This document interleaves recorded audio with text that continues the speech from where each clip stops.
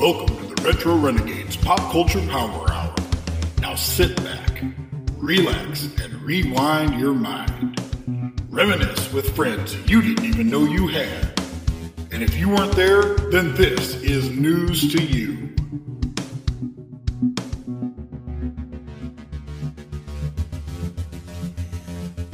Get my paperwork up here. Okay. What's up? How you doing? Welcome to another exciting episode of the Retro Renegades Pop Culture Power Hour. I am Mikey. I'm Corey. And that belch you heard was authentic Corey getting warmed up for our topic here. So, you know, we got a lot to talk about on this topic. So, we're gonna jump into it, but we got to think back. Nowadays, when someone calls you or calls someone a nerd or a geek or a dork, what do you think? I mean, what does it put you in the mind of these days? These days, Yeah. well, I usually just say yes, I am. But I mean, it's not. but I mean, really these an days insult. it's not an insult anymore. No, it's Yeah. like, I'm a nerd or I'm a geek. Yeah. You know, I do this or I'm into this or I'm watch this and Yeah. I don't care what people think. Yeah, it's become kind of the nerd culture has become almost a cool thing. Some people don't understand it, but it's cool to be that into something. Yeah. To be a geek about it, or to be a nerd about it, and to be called a dork. I mean, I almost take that as you're funny. Oh yeah. Oh, you dork. You're just being goofy or funny. So it's almost a compliment, I think. Well, back when we were kids, Oh, back in the 80s. back in the 80s and early 90s, it was not a compliment. I mean, if you No. got called a fucking nerd or a geek or a dork, they were getting ready to fight. Yeah. And for the most part, you were almost shunned from the quote-unquote cool kids Oh, dude. if you were a nerd or a dork or a geek. I've been a geek or a nerd or a dork, whatever you want to call it, for as long as I can remember. Yeah. I've been into comic books and I've been collecting action figures since I was 14, Yeah. and I didn't tell anybody about that shit. Because you didn't want anybody to know. No, I didn't want to get made fun of, Right. or I didn't tell anybody I was collecting comic books or I like Star Wars. You mentioned Star Wars to a bunch of junior high kids, you got made fun of. Oh, yeah. Oh, yeah. Big time. So, back in the 80s, it was an insult. It was a way to describe Someone different. a group of people that were just different. And, I'm glad that it kind of grew into what it did. Because, yeah, I didn't fit in. But I never knew why I didn't fit in. Well, it's because I wouldn't go with the norm. I was always kind of way outside. I still am. Oh yeah, way that's how outside I the am. norm. I mean, I don't follow the big trends, or I'm not a big sports guy. Right. I like sports. I like some sports, but I'm not diehard. Or I don't play fantasy football, or my kids aren't pro athletes, or even high school athletes. I didn't grow up with that shit, so. I wasn't going to force my kids to do it. Right. And I was never forced into anything. If I was into something, my parents, as long as it wasn't harmful, my parents supported it. Yeah. If it was harmful, I just didn't tell them about it. But, we did harmful stuff all the time, but Yeah. our parents never knew about it. Yeah, and even now, my parents find out little bits and pieces about shit that I used to do, and they're like, first of all, how did we not know? Yes. And second of all, how the fuck did you survive that? Exactly. But I was into music, and my dad was into music, so he would teach me about his music and the stuff that he was into. Yeah. Which, really kind of shaped what I'm into, but I also am into shit that he never, would understand, like GWAR. Yeah. And some of the like the rap that I got into when I was younger, he's not into it. It doesn't mean it was bad. He'd just say, That's fine. So, Mike, what you doing? You listening to that Public Enema? Yeah. It was, it was a little bit Public Enemy, more along the lines of... Oh, it's Enemy, I'm sorry. Eazy-E. Eazy-E. And NWA I was into, and Digital Underground and stuff like that. And other, all kinds of stuff. The Humpty Dance is your chance to do the hump. Bam, bam. Do me, baby. Do the Humpty Hump. Do the Humpty Hump. Hump. So, just because they weren't into it doesn't mean that it was bad. I was into wrestling. And, like pro wrestling. Yeah. And that's something that we could kind of share. Nerd. I'm still a huge wrestling geek. As I sit here in my Roddy Piper t-shirt. Yeah, and we just got done going to wrestling on Friday with my daughter. Yeah, which was a blast. Yes, it was. So I was always into that. That's something we could kind of share, but my dad never really got into it. He was into it because I was into it. Yeah. And he still will, now and again, he'll turn it on if I'm over at the house, and he'll say, let's watch this. Who is that? And I'll have to tell him. He watches WrestleMania every year with us, but I have to explain who they are because he doesn't follow it throughout the year. Yeah.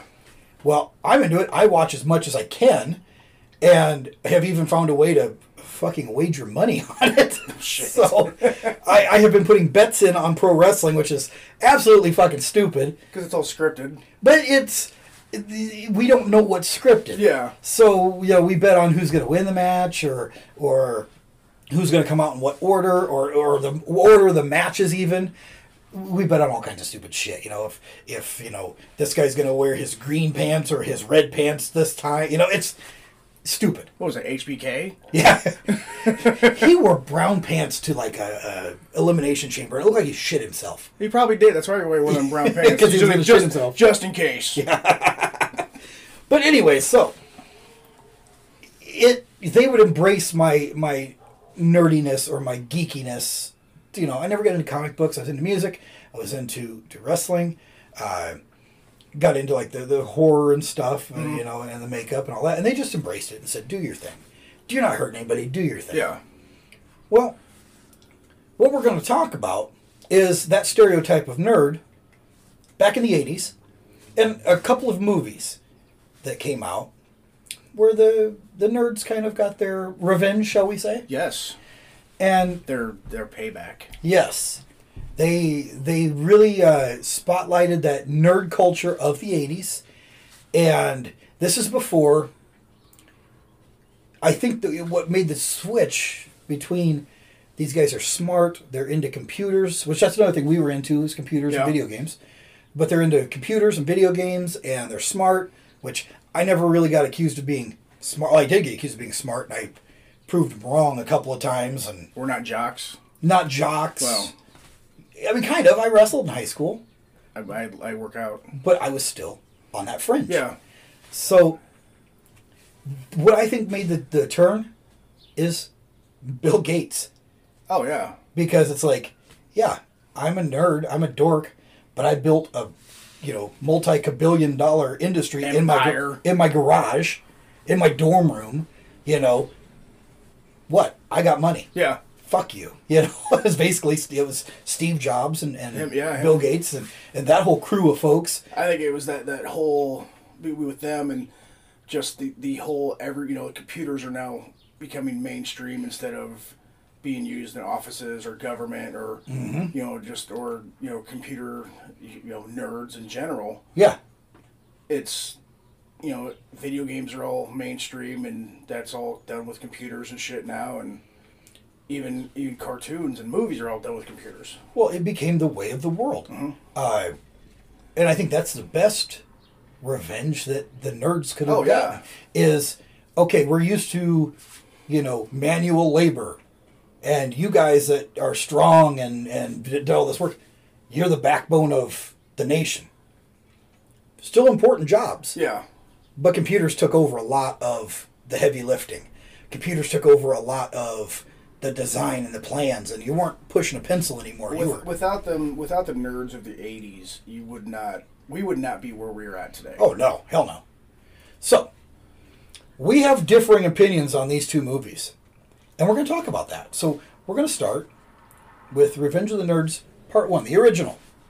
And I know we rewatched Part 1 and Part 2. Last night.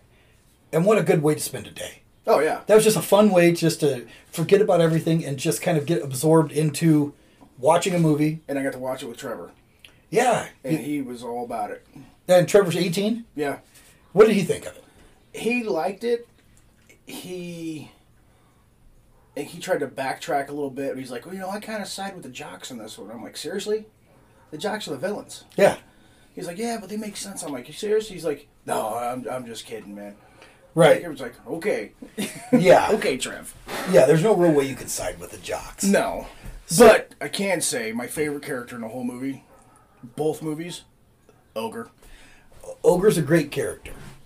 Or Frederick Polowaski. Yeah. Ogre Louie. Frederick. So, let's run down.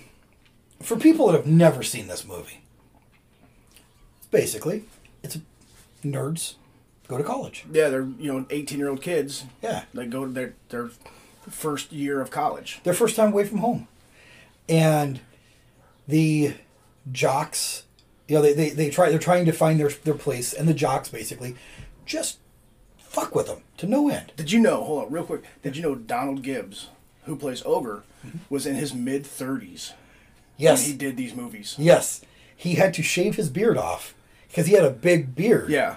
And he had to shave his beard off so that he would look more the part of, I guess what, a college kid? a senior college kid? Or well, whatever? he would have had to have been a junior in the first movie. Yeah.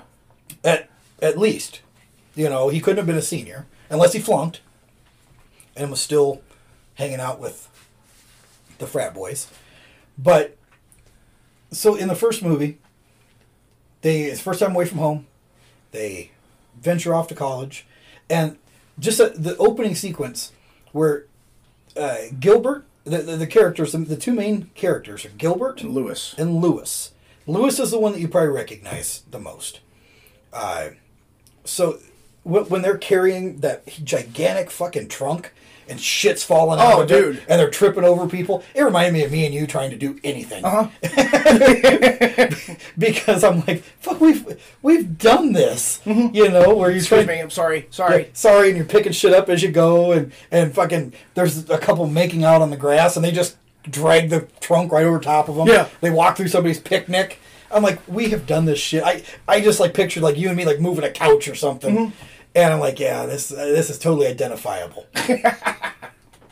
Well, then the jocks, the alpha betas, having a little party, and they've got a guy there, this crazy, looked like he was in his 30s, Yeah. blowing fireballs with Everclear.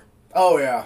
And It was 180 proof. yes, and so he's blowing fireballs. Which is probably the reason why I've done this, is because of this movie. I guarantee it. Dude, a lot of shit I've done, or even reference, was from Revenge of the Nerds. Just from a little kid till now. Oh yeah, and watching it back, you realize, holy shit, that's where I got it. Yeah. Because some of it I didn't realize that's where I got it.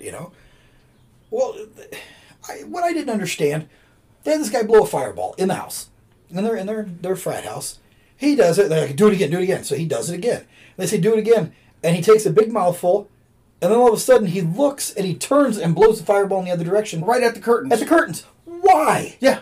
That's what when I saw it, I was like, I don't remember how this house gets caught on fire. Yeah, it was a fireball. Well, I knew that had something to do with it, but I'm like, how the hell did it catch something? Oh yeah, he turned and blew it right at the fucking drapes. And none of them got arrested. No, because they said it was faulty wiring. Yeah. So, by the way, if you haven't seen this movie, it's like fucking 20-some years old. Oh no, that movie was made in 84. 84. So it's almost 30. Almost 30. Almost 40 years old. Almost 40. Holy shit. Well, if you haven't seen it, there's a lot of spoilers that are going to be discussed If you here. haven't seen it, you should just slap yourself. I'm kidding. Don't slap yourself. I mean, they can if they want to. Some people get into that. So, their house burns down. So they got to find a new place to live. So they take over the freshman dorm. And they throw all the nerds out. They All threw everybody They threw the freshmen out. Now, in the middle of the night. No, it was during the day. Was it during the day? Yeah, they just went in and started throwing people Oh out. yeah, because they were all in their underwear. And they're all in their underwear, which I didn't understand. Why? I mean, I hang out in my underwear during the middle of the day if I can, but why are all these college kids just hanging out in their underwear? And except for the nerds, they had time to pack their trunk back up. Yeah. And they come dragging. But they still had boxer shorts on. Oh, they did. They did. They had them long boxer shorts Yes, on. they did. So they moved them all into the gym. That's when they all kind of start meeting each other. Met each other, and they said, okay, we're going to let you guys go to pledge fraternities. And most of them got accepted. Except for the outsiders. The outsiders, these nerds, so-called. And as with any group, you got the people that fit into that group, even if it's an outcast, the nerds. Mm-hmm. Then you got some fringe people that don't fit into any group that they're like, you don't fit in either. Come hang out with us. Yeah. That's where I was. That's who I was. You were the booger. That's the one that I really identify with as booger. I wasn't quite the nose-picking type, but I kind of, yeah, I guess sometimes. But I was, I thought gross humor was funny. Yeah. I had long hair. I was more of a stoner type, but not really a stoner at the time. Yeah. I believe we were called Hessians. Hessians. I believe that's what they called us back in the day, and we didn't fit in anywhere. But that's kind of where I identified. That's where I was a Hessian. Yeah, it just was kind of. Now Hessian means something completely different today, but yeah. Well, I don't know what it means, but it's not basically, skater style, stoner style, outsider. Right. Low life kid. I don't even know why we were called Hessians in the first place, because I believe, going back to the Revolutionary War time. Maybe they're calling us Haitians. No, I don't think. Hey, what the hell's a Haitian? I don't know. It's somebody from Haiti. Haiti, yeah. No, that wasn't us. Wasn't us. But I believe a Hessian, back in the Revolutionary War, the Hessians are the people that George Washington sailed across the Potomac River, or the Delaware River, whichever river he sailed across. I think it was Delaware. Yeah, that was a Delaware. I think he crossed the Delaware. He went across Delaware in November. Yes. And he did not have gloves or earmuffs on. So he had boots. Or boots. He probably had boots on. They were leather boots, but probably didn't have any socks on. And he had that big curly wig. He had that wig, yeah. To keep his wig ears kept his ears warm. Yeah. So he was all right. But it was not British soldiers that he encountered. It was mercenary soldiers, I believe from Germany, that were called Hessians. Well, I'm not German at all. I'm German. That might be a bit. Yeah, you got a bit of German in you too, I bet. But that's, I don't know where the evolution to go from German mercenary soldier in the Revolutionary War to stoner skater punks. I don't know where the correlation is. But anyhow. So they got this little group of outsiders that are left in the gym. And they got tired of getting basketballs in their soup. So they formed their own little fraternal organization. They found a house, fixed it up. They went through multiple fraternities. Well, they did. But they sent pictures to every single one. Well, and they even tried out for the Alpha Betas. They did. And I had forgotten. I kind of remembered, but when I saw it, I died laughing when they tried to get him to fuck that sheep. Yes, he said, you guys seem like cool guys. Here, these save these for later. Yeah. He's like, rubbers. What do we need these rubbers for that? Yeah, I lost it. I started laughing my ass off. I'm like, oh yeah, there is a goat in this. Or a sheep or whatever it was. Like, okay. Well, so they ended up, they pledged to several fraternities because they had to get sponsored. And the only one they didn't send a picture to was the Tri-Lambs. Lambda, Lambda, Lambda. And they got accepted. They got a probationary... UN Jefferson gave them a 60-day probationary period. Yes, to prove themselves. And he said that they didn't quite fit the mold, but, they would give them a shot. I said, but you guys are nerds. Yeah, you guys are nerds. But they didn't quite fit the mold, so they gave him a shot. But you know what? Poindexter pointed him the other direction and he said, hey, you have to give us this probationary period. It's in your bylaws. Because he read the bylaws. Yeah. But I love Poindexter, too. Dude, he is a award-winning writer, producer, and director. He's done like 650 movies. Well, and he was on 30-something. Yeah. He was, if anybody remembers 30-something from back in the day, he was the guy with the red beard. Mm-hmm. He's also on the West Wing now. Yeah. And he's done a lot of very prominent things. So, Poindexter, the funny thing about, all these guys that were in this movie, for the most part, it was their first movie. Yeah. They had maybe done some things when they were younger, but nothing of prominence. And they jumped in. They said, "Hey, we got this role."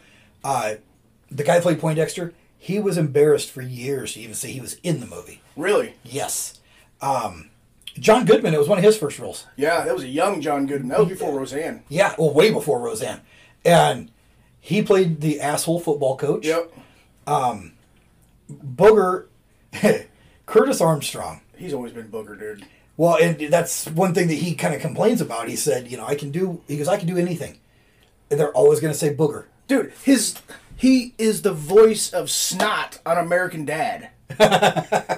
And he wears the jean jacket, and he's got the same hair, he wears the same clothes, and his name is Snot. That's funny.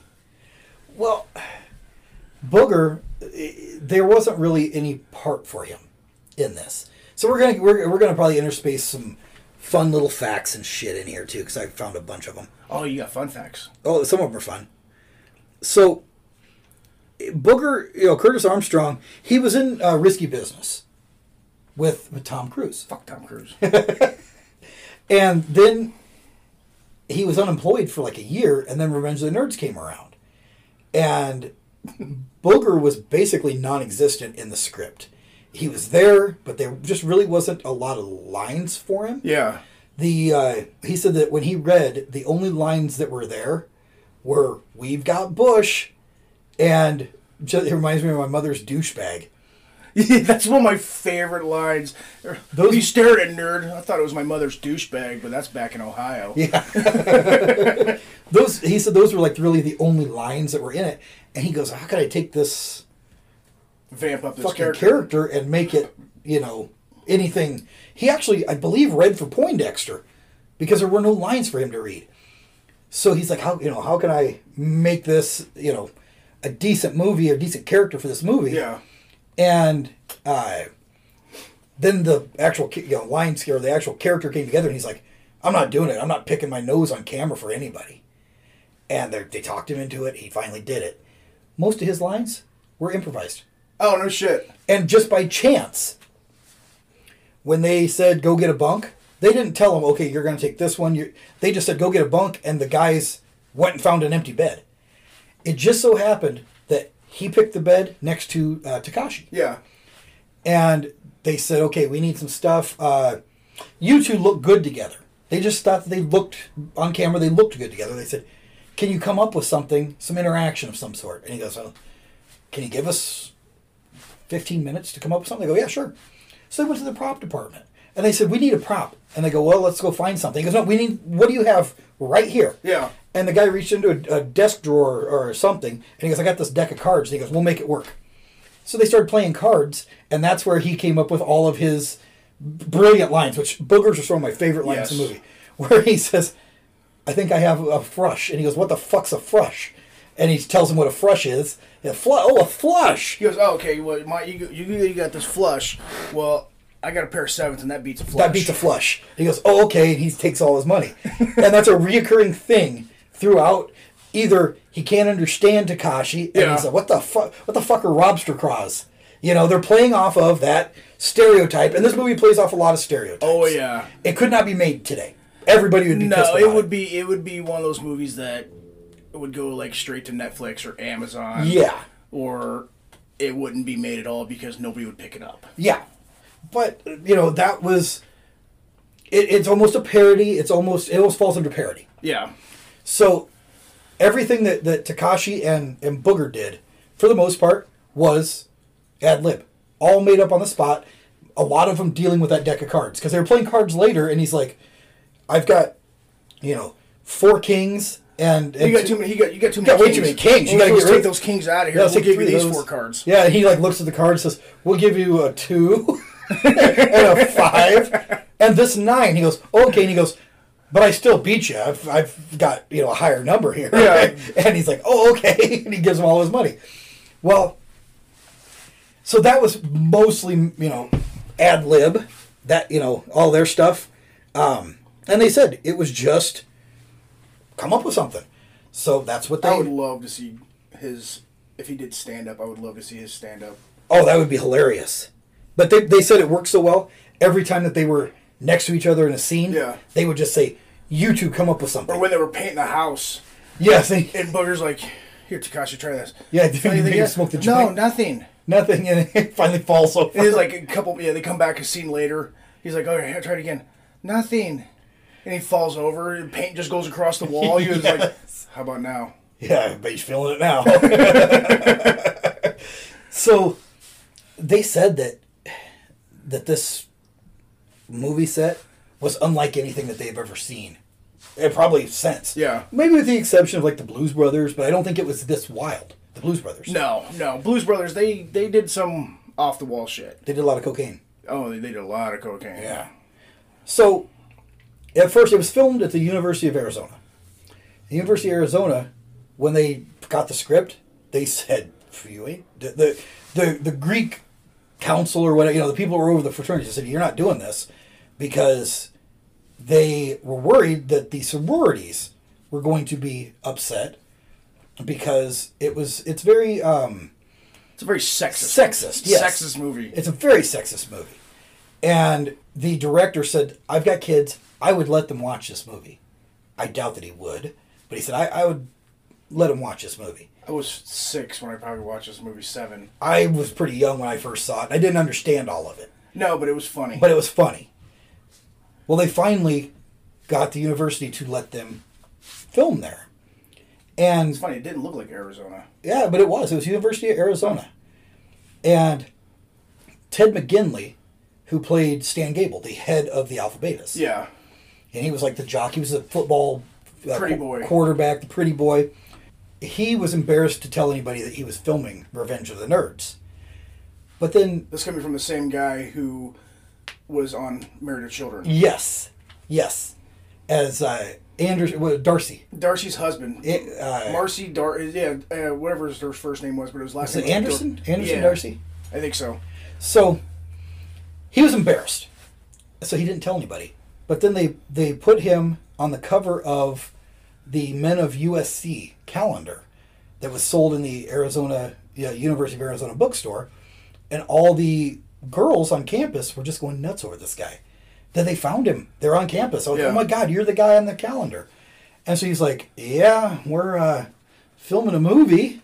So he got to entertain the ladies of the college. Oh, I bet you he enjoyed that. And they would invite them to watch the dailies. They get done filming. And I know that we've seen this on film sets where they get done filming and they say, you want to watch the dailies? You want to watch what we shot? Yeah. And everybody will sit down in front of a TV monitor and then watch what you shot. Just a really rough footage. And a lot of times there's a lot of jokes being made, and it's a lot of fun just to see what you did and see what worked, what didn't work, and then you can see what actually made it into the final movie. Yeah.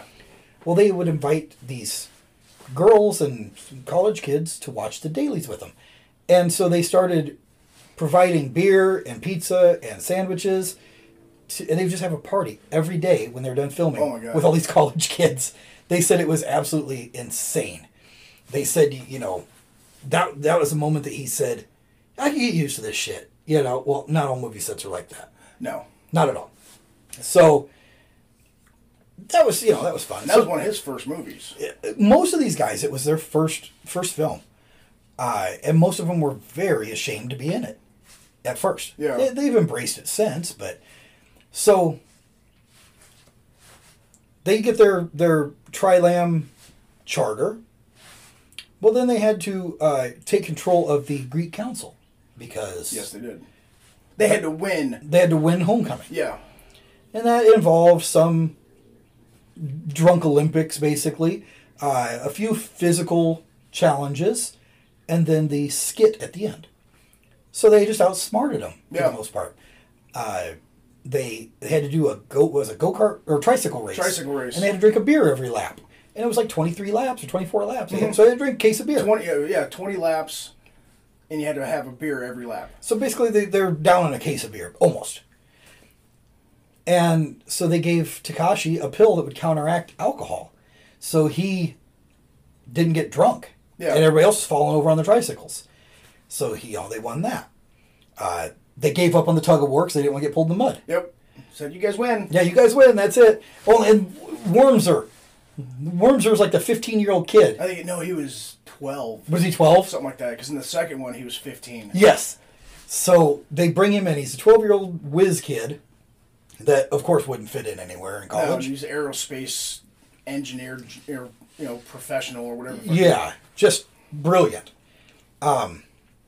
So he was in there, added another little dimension because they were always trying to protect him. Yeah. And I guess they tried to protect him from all the sex and nudity and all that in real life, too. They protected the actor from that. Oh, shit. Yeah, oddly enough, Booger was always one that would say, don't look at that in the movie. Booger was the one that said, let's take you over here. He kind of helped corral the kid when something a little mature was going to happen.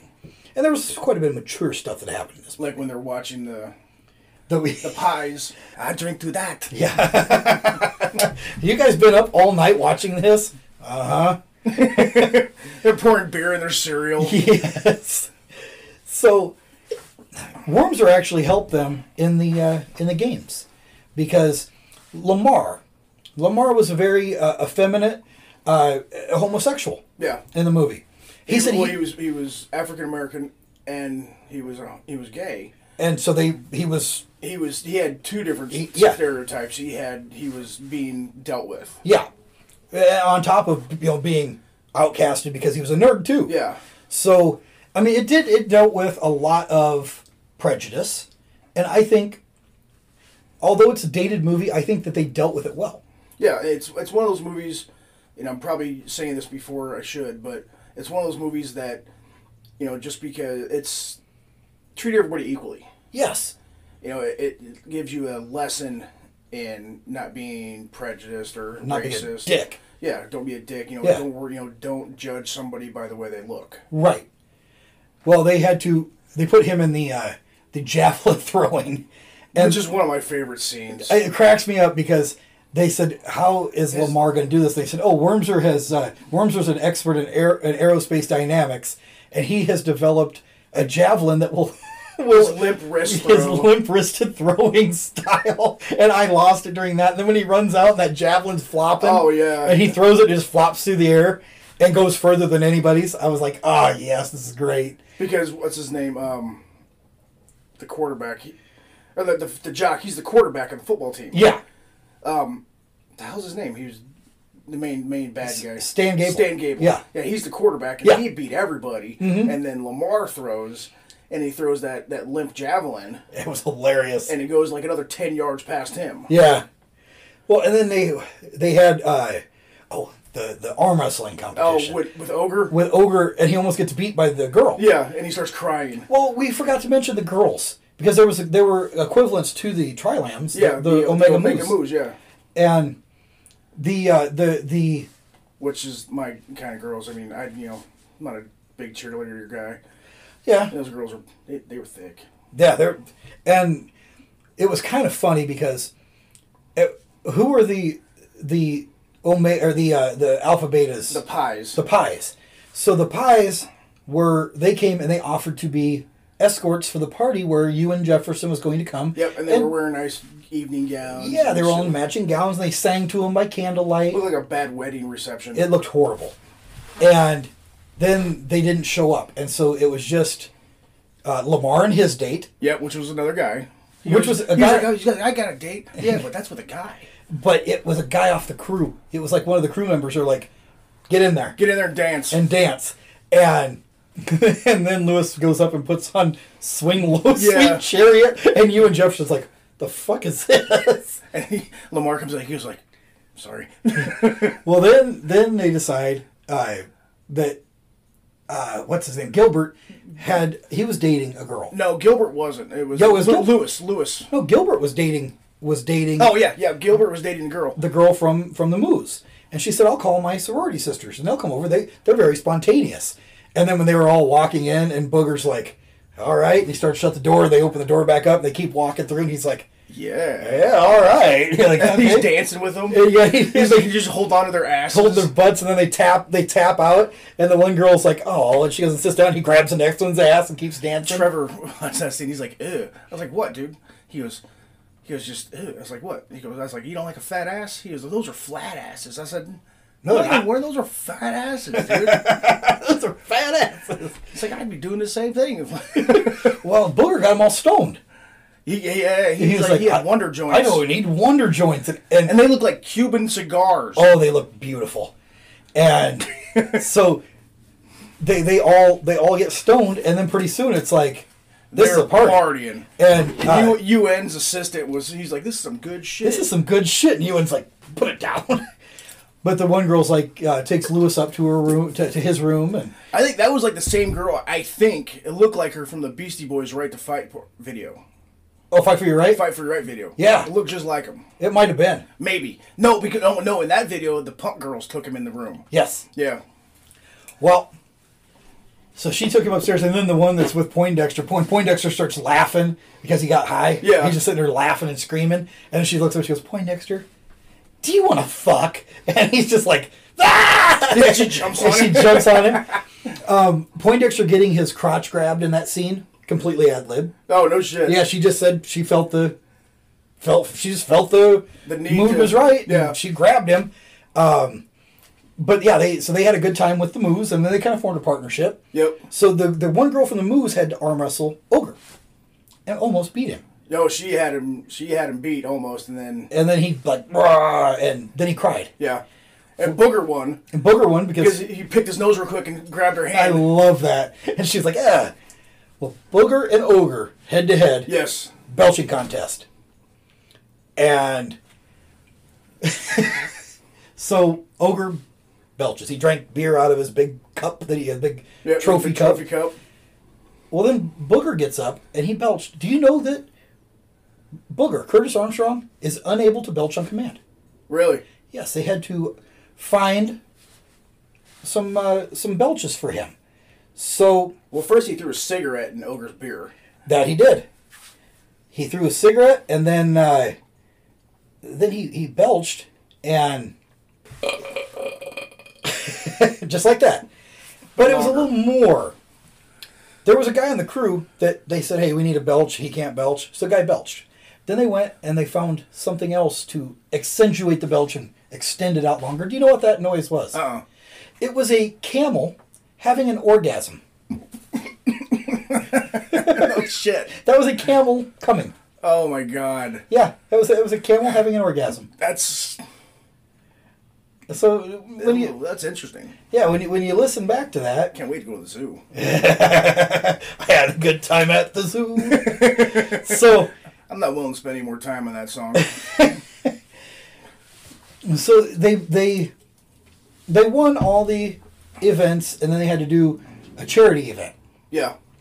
So of course the pretty people We're doing the kissing did booth. the kissing booth, and during this course of this movie up to this point, Lewis had developed kind of a crush on Betty, Betty Childs. the head pie, and they had installed some cameras in their dorm room, in their sorority house, and were spying on them, which probably would be frowned upon. That's a little voyeuristic. And Well, another thing that would be frowned upon, and I was thinking about this last night as we're getting to this point. Mm-hmm. They get he buys all his tickets and he tries to give Betty a kiss, and she's like, "I'm not kissing a nerd."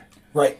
And so then they bring in the I guess the mother hen of Yeah. the house. He says, "Kiss this nerd." Yep. And she walks off, and he steals Stan's mask and helmet.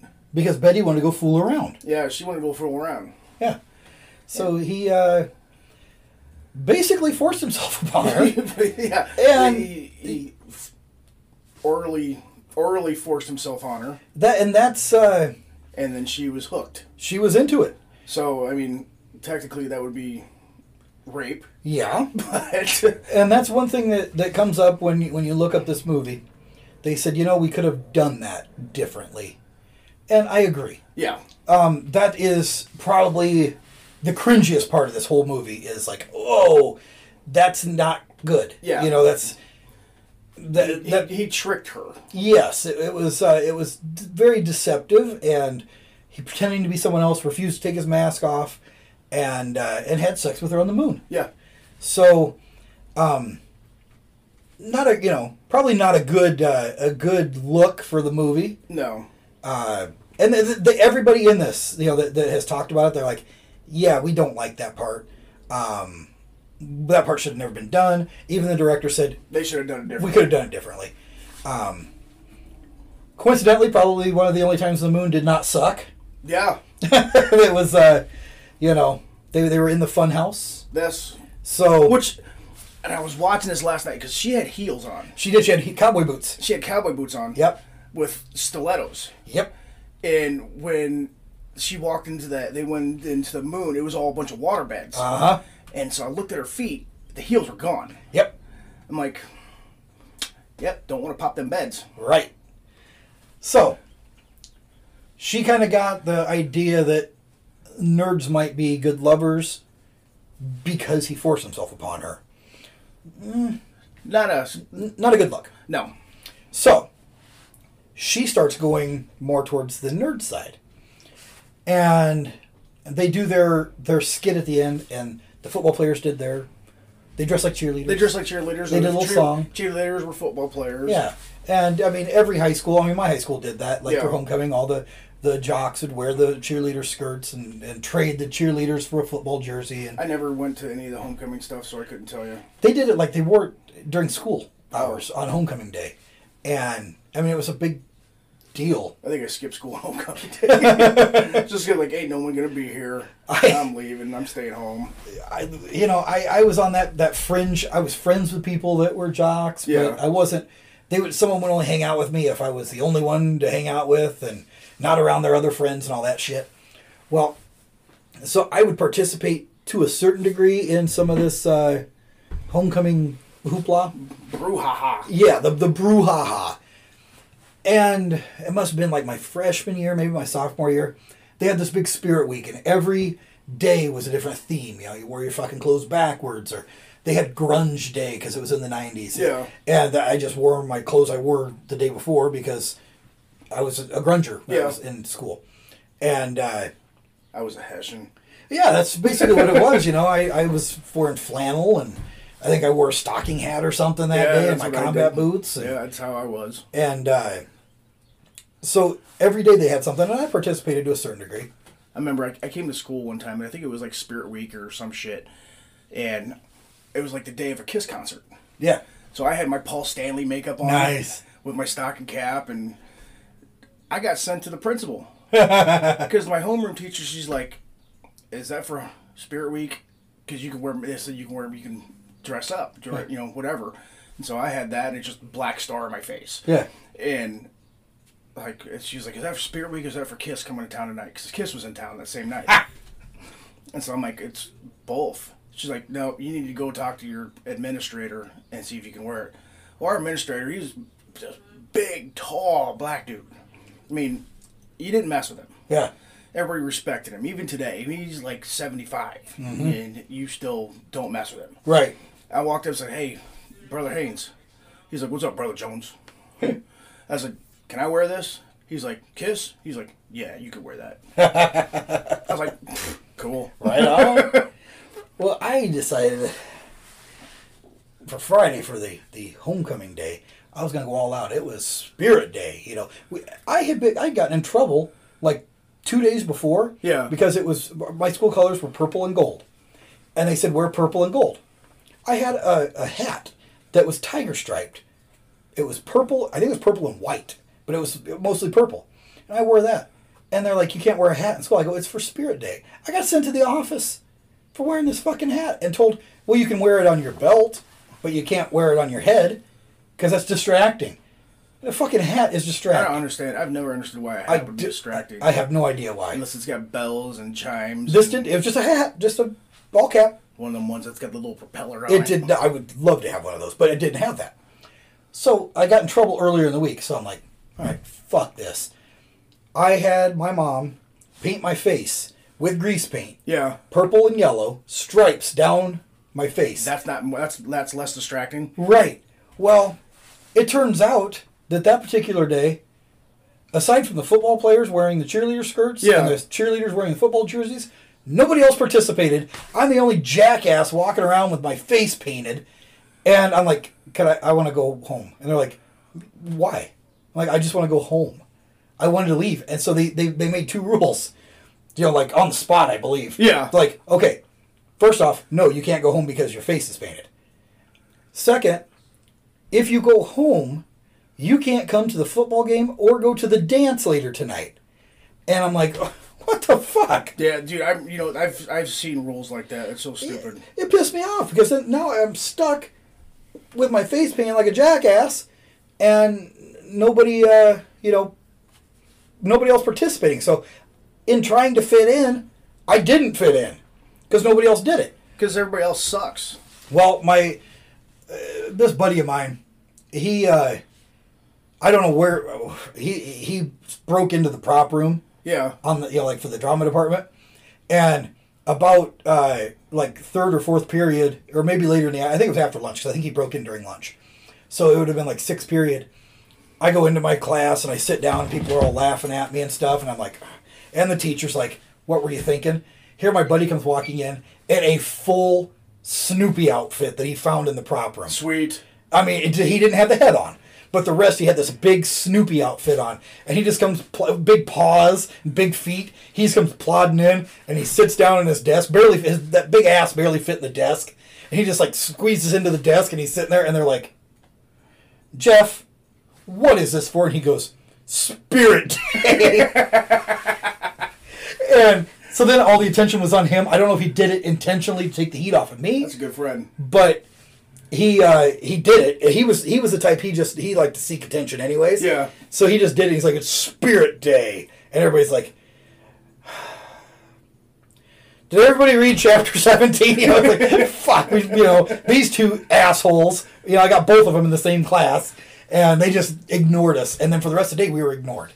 And then I went home and I scrubbed my face and went. I had traces of purple and yellow grease paint on my face at the dance. Oh, nice. Yeah, I don't think I danced. I had a busy night of standing against the bleachers. I didn't go to the homecoming dance. I never went to one. I always went to them. I went to one when I was in Colorado. Yeah? But it wasn't... It was, pretty much me sitting there, and then one of the girls who knew me, so let's go dance. I said, I don't know how to dance. Mm-hmm. She says, that's easy, I'll show you. And it was all 2-stepping. Oh, yeah. That was cake. Yeah. And I still messed it up because I got 2 left feet. Well, so in the movie, the football players and cheerleaders did their thing, and then fireworks go off. Yeah. And you're like, what the fuck is fireworks?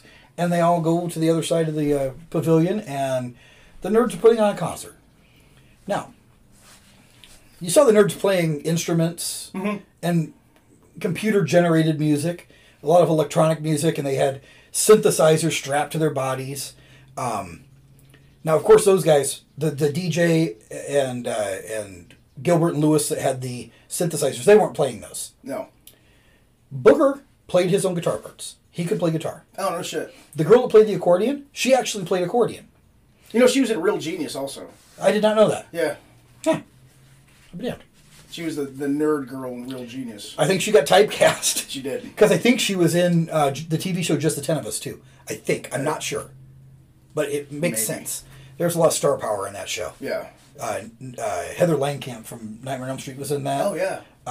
Along with 2 other Elm Street girls. I think Brooke Thies and somebody else. Anyhow, there's a lot of star power in that. I think one of the girls from Saved by the Bell was on there, too. I'm not sure. Oh, probably. I'm sure. I don't know. Anyhow, I didn't bother to research that part.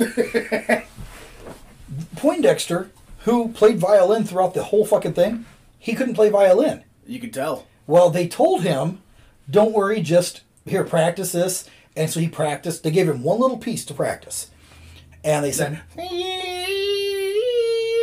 it was the same song the whole time. Yeah. He was practicing for this skit, the song at the end. It was the same music, just slowed down. And he was actually practicing. Pushed down harder on the strings. Yeah. Yeah. Well, they told him, we're going to dub in a real violin player. Well, they did for the last song. But when he was just practicing, they played what he actually did, and it pissed him off. Because he's like, you told me you're going to overdub that, and they didn't. Oh, that was perfect. Yeah, it pissed him off though. He was not happy that his violin ineptness was. I love the part that he couldn't see anything through his glasses. It's true. I mean, if you notice in all the movies that he was in, there's fucking 4 of them. Yeah. I think he was only in the first. I think he was in the first 2.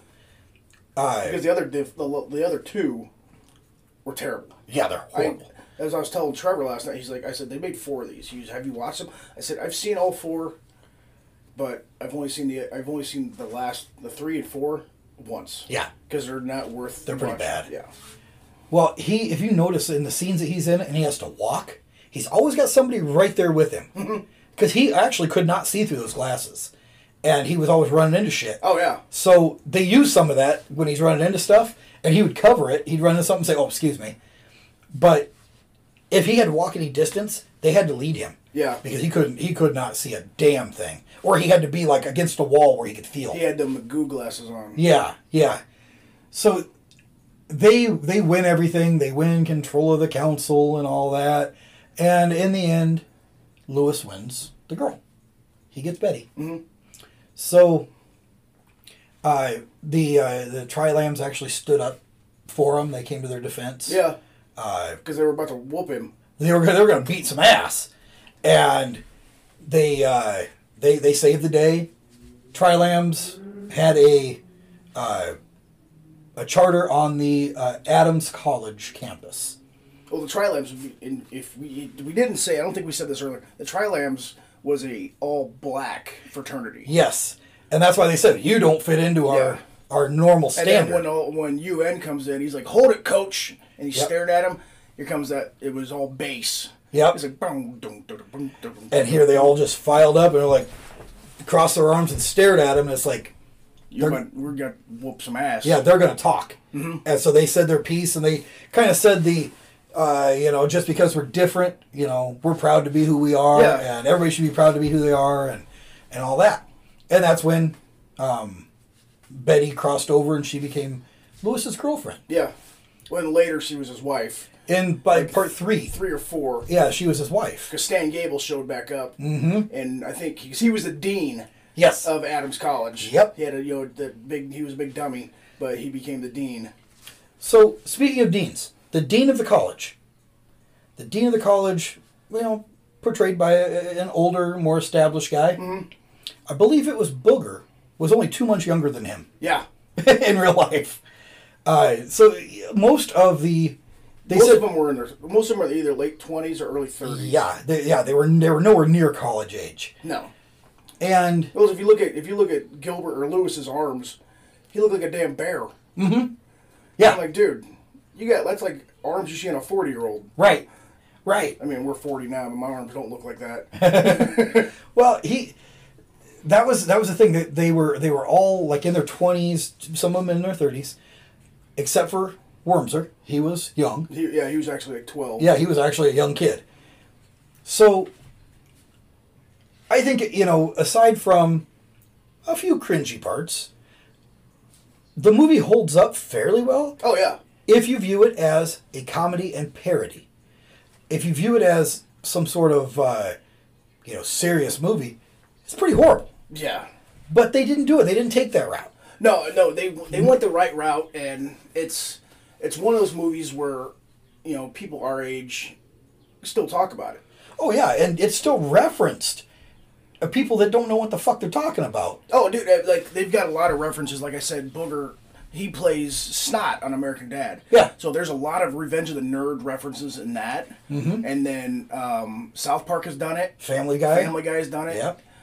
So, I mean, it's one of those movies where you see bits and pieces of something else that does nothing to do with the show, that this is where it came from. Right.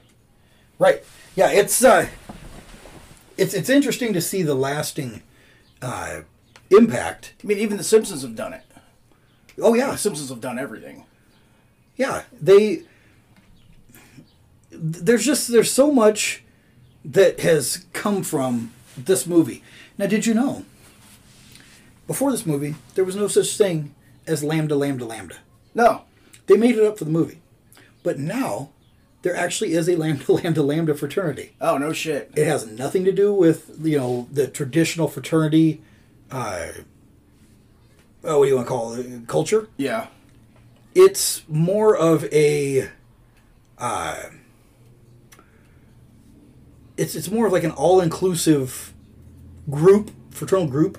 They don't exclude anybody for any reason. Do we have a friend that's part of that? I don't know, do we? I bet you he is. I don't know. And the friend we're talking about is Sam. Oh, Sam, he is. he might be. I guarantee he's an original Tri-Lam. Well, this the Tri-Lam fraternity, you want to call it. It started on January 15th of 2006 on the University of Connecticut campus. It's a co-ed social fraternity, unaffiliated with the Greek life. Council, yeah. It's just dedicated to the enjoyment and enrichment of pop culture and the brotherhood of its members. Hey, there's Greek numbers. There's Yeah. Greek letters. That must be the house. Different movie. The Tri-Lams do not discriminate based on race, gender, religion, class, ability, gender identity, or sexual orientation. I think we could join that. I wonder if it costs money. I don't know. We should look into it. I'm gonna. Yeah. In a minute. So, now there's all kinds of stuff we could talk about with just the first movie. Hold on. Hold that thought. Okay. I gotta pee.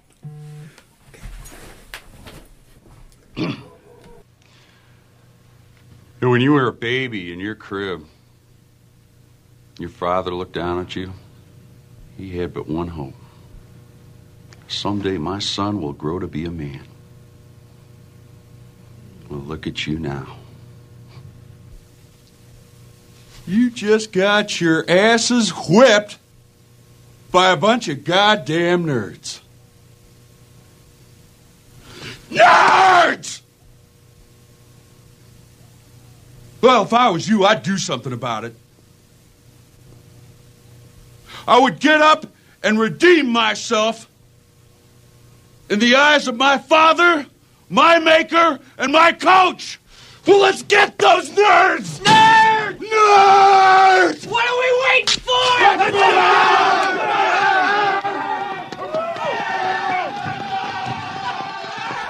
Okay, so there's so much that we could say about, this first movie. We've seen it a million times. Yeah. But since you've gone to the bathroom, you've I come up ran with, into my son Trevor. You're awake. Yeah, So this was your first time watching it. I enjoyed it. You enjoyed it. It didn't make me laugh that much, but I liked the tropes. I definitely could relate with some of the characters a little bit. It was Who do you think you related with the most? probably the nerds. Okay. Anyone in particular? Anyone in particular? No, just the whole group. Overall. Yeah. Okay. So, and I know it's an old movie from when we were young. Yeah. Did you think that you said it didn't really make you laugh, but you thought it was funny? I thought it was funny, but it didn't really make me chuckle. Okay. Yeah. Okay. Like, what was your favorite part? What's your favorite part of the movie? What, like the first one that we watched? Maybe the musical. Oh, the musical number. Yeah. Okay. Any thoughts on the movie that you want to share? It was funny. Would you watch it It's again? worth a watch, and yeah, it's pretty rewatchable. I probably would watch it again. Okay. So there's, a little Input from this generation. input from the current generation. So Yeah. I'm glad that you enjoyed it and that you could, What did you like part 1 or part 2 better? Definitely part 1. Oh, really? Yeah. Okay, get out of here. I like part 2 better. You do? Yeah, I do. We're going to talk about part 2 here in a minute. Yeah. But We're done with you. Yeah, I feel like that part wasn't as funny, but it definitely had a better musical. yeah, oh yeah. Yeah. With the rap scene. Yes, that was really Yeah. good. Yeah. Well, good. I'm glad you enjoyed it. Yeah, I really did. You finally liked something that we enjoy, Yes, that we made you watch. that we made you watch. Hey, I joined in on it. You did. He was like, I'm like, dude, I'm watching Revenge of the Nerds tonight. He's like, can I watch? I'm like, yes. Yeah. Absolutely. Cool. Well, thanks for your input. Yeah, man. Appreciate it. No problem. So Sure, we'll have you back on the show yeah, with more of input from Trevor. yeah. Input from Alright, Trevor. and I'll try to avoid it, but That's gonna be a new slot in our show. really? Teenage input? 2 minutes of Trevor. Yeah, 2 minutes of Trevor. Alright. Well, good. I'm glad you enjoyed it. So, any final words you want to say? I mean, I think we covered the movie pretty well. Like I said, there's all kinds of stuff we could bring up. Yeah, we could.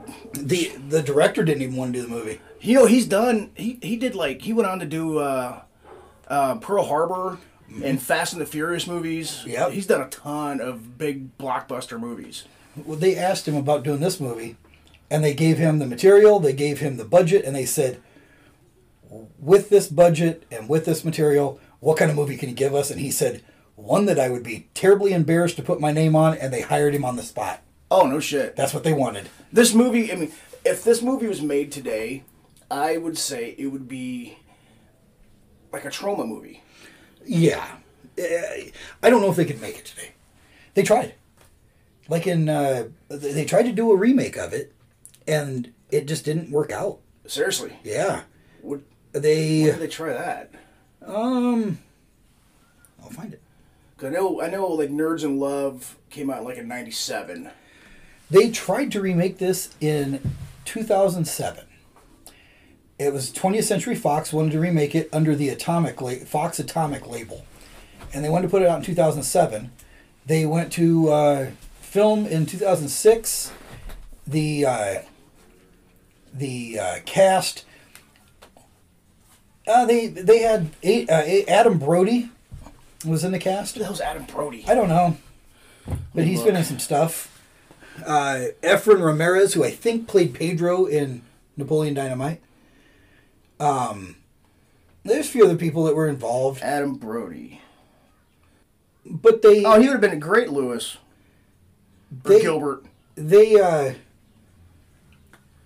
they decided that they didn't like the Oh, college. he's Shazam. That's who that guy is. He's Shazam. I think so. Well, they tried to film it at Emory College in Atlanta, Georgia, and the college officials objected to the raunchy content of the film. No, it's not him. He was somebody else in this movie. And then they experienced a lot of difficulties because they had to move Yeah. to a different campus, and it was much smaller. And they just had trouble shooting like the outdoor scenes and stuff. So they just ran into so many problems because they started showing the dailies to the studio, and they said, this ain't working. So they just put it on the shelf. No shit. Yeah. But if you can look at some I of mean, these... you can't get that. You can't do that raunchy '80s comedy No. that today that you could do back then. No. People just, they get too offended over a lot of the raunchy stuff, you know, and they say, well, this movie is aimed towards kids or teenagers. It really wasn't. It was not had an R rating. Yeah, that movie would have been like not even a teenager movie, like NC-17 style. Yeah. Yeah, or 18 and over. Yeah. You had to watch that movie just because of some of the scenes in it. The second one didn't have as many. I don't even think the second one had any nudity in it. It did. Brief. Very brief. But yeah, you could still see traces of if you look at a lot of the characters, especially I was looking at Poindexter. Okay.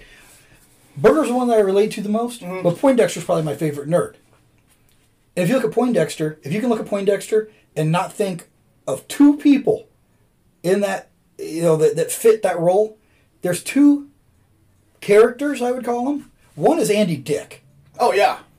Especially in, there's a couple roles in particular. Employee of the Month is one, where he's wearing the thick glasses. Are you staring at my chest? I don't know.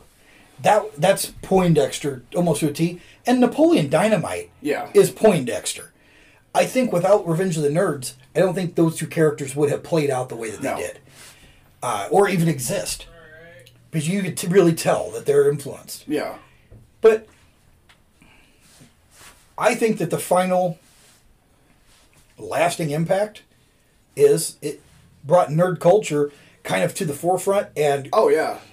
I mean, I think it made movements to level the playing field. Mm-hmm. You know, and say that everybody is equal. Everybody's equal. I mean, it's one of those movies where, like I said, it could, if it was done today and it was done right, it would make a lasting impression, you know, for equality and, you know. Nerds aren't seen in the same light, though, these days. No. So I don't think they could do it. I don't think there could be a Revenge of the Nerds because nerds kind of took over the world. Yeah, I mean, so they got their we're revenge. Nerds, we're nerds, geeks, whatever, dweebs. But it was one of those movies where it's, I can relate to these guys, and growing up, like in the mid '90s or even the late '80s, like I said, you couldn't. Me personally, I didn't tell people I was, collecting comics or doing shit like that or like certain movies because I didn't want to get made fun of. Right. So, it almost says, at least to a kid growing up back then, it's okay. Well, if you're this person, they're gonna make fun of you, but accept who you are. Yeah, be proud of who you are. But then be proud of who you are. But that type of shit was tough growing up. Oh yeah. You couldn't do this, or you couldn't say you were into this, because then you got typecasted or stereotyped into that group of people. And kids are cruel. Yeah. Kids are fucking cruel, man. So, I mean, there was some good, I think, anti-bullying messages, maybe. Oh yeah. In a roundabout way. There was a lot of anti-bullying. In a roundabout way, they mainly showed you the effect of bullying. So, I think it was great. This could have been a lot different because they picked some of the most perfect people to play the nerds, and also some of the most perfect people to play the jocks. Ogre, like you said, just a great stereotypical jock. Yeah, and and in my opinion, Ogre is my personal favorite person in the whole movie series. He's one of the most recognizable. And one of the most memorable. Yeah. His very simple lines, very memorable. Just because of the other movies he's been in. Yeah. Like Bloodsport, one of my favorite movies. Mm-hmm. And he always plays that big badass. Yeah. And I was like, that's awesome. I like him. Yeah. Now, they picked Ted McGinley, who was Stan Gable. Yeah. The perfect prick. Oh, yeah. He almost wasn't in this movie. Really? He turned down a role in Bachelor Party, Tom Hanks' first movie. Oh, that was his mistake. He turned down a role in Bachelor Party. A mistake, maybe, maybe not, because I don't think that the part that he was going to play in Bachelor Party was a big part. It was just a part. Yeah. He got a big part in The Revenge of the Nerds. Tom Hanks hates Bachelor Party. I know he does. Which is one of the greatest, funniest movies ever. Yeah. Yeah. Great. And another movie that couldn't be made today. No. Well, they made a second one, but it had nothing to do with Tom Hanks. And it was Bachelor Party 2. Huh. But I don't know who was in it. I don't know anybody that's seen it. Bachelor Party 2, Electric Boogaloo. No, that was Breaking. Same time frame. The Pajama Jammy Jam. That was Kid and Play. That was House Party. Yeah. So, speaking of sequels. That's a great movie. We'll take a little break here. Do you have any final words on? I mean, we kind of said our final words on this first one. Great movie. Great movie. If you haven't seen it and you're open to new-ish, I guess you want new old. Well, it's new to you if you haven't seen it. Yeah, older movies that are racy. Yeah. Check it out. Raunchy 80s comedy. Typical raunchy 80s comedy. I mean, you can't get any more 80s raunchiness than you can with this. Not really. I mean, unless you're watching like Back to School, Porky's, which they all came out about the same time. They did, and I mean they're all great movies in their own little way, but Revenge of the Nerds has always held a special spot with me. Yeah, me too. It's just one, like I said, it's one of those movies where you can see if you watch it 100 times, you know what's going to happen, and you still laugh your ass off. Yeah. It's a very, very rewatchable. Yeah, and we did forget to dedicate this episode. Oh yeah. To our good friends. Yeah, we need to, of course, Sam. And Sam, probably one of the biggest fans of this movie that I know. Yes. I think he might be a Tri-Lam. I guarantee he's a Tri-Lam. If not, he's got the outfit. Yeah. If he still has it, I'm sure he does. I think he does. And of course, one of our broadcast partners, Moose, that appears here on his version of our show here on this network. Well, and Sam's a cloud chowder. Yeah, it's clam. Is it clam? Clam chowder. Sam's a clam chowder. A cloud chowder as well with Saturday Omaha with Live from Studio C and Lost in Omaha, which I hear is going to be firing up their second season. Nice. So, yeah, I mean, we only have good people in our group. You know, it's and we're all nerds. If we were in our own way, we are all nerds. But Moose actually told the story of going to see Revenge of the Nerds. Oh, he did. And his mom took him, and he decided to wear his parachute pants. And he got stuck. He got stuck in the seat at the theater. And made himself look like a big nerd in front of a bunch of girls. Yep. Nerd. Moose, you nerd. Oh, that laugh. The dad, Lewis's dad in the movie, made that up. And did it during the first scene. And they're like, we like that. Teach all these nerd kids how to do that. Because I want them to do it. That's going to be their laugh. Yeah. Well, couldn't figure out. He taught them, but he couldn't figure out what it was. And then he said, I was driving home one day, and I was thinking about it, and I figured it out. He goes, it was my ex-wife. Oh, no shit. It was his ex-wife's laugh that he imitated. He didn't realize it. He just thought, oh, this is a goofy laugh. Oh, that's funny. So, yeah, this is dedicated to Sam, to Moose, and any of the other nerds out there. Any nerds. And, you know, hopefully you find some kind of strength or solidarity in this, and be proud to be a nerd, because I know we are. I mean, I really can't find anything bad to say about this movie. No, there's some parts that could have been done differently, and parts that do not hold up at all. Yeah. But, you know, if you could put it back in, it came from, what, 84? 84. Put it back in that time frame, people weren't as conscious about that kind of stuff. No. Back then, looking back, yeah, I probably shouldn't have done it. But that could be said about a lot of things. So, give the first one a watch, and we're going to talk about the sequel after these messages. Yeah. We'll be right back. After these messages, we'll be right back.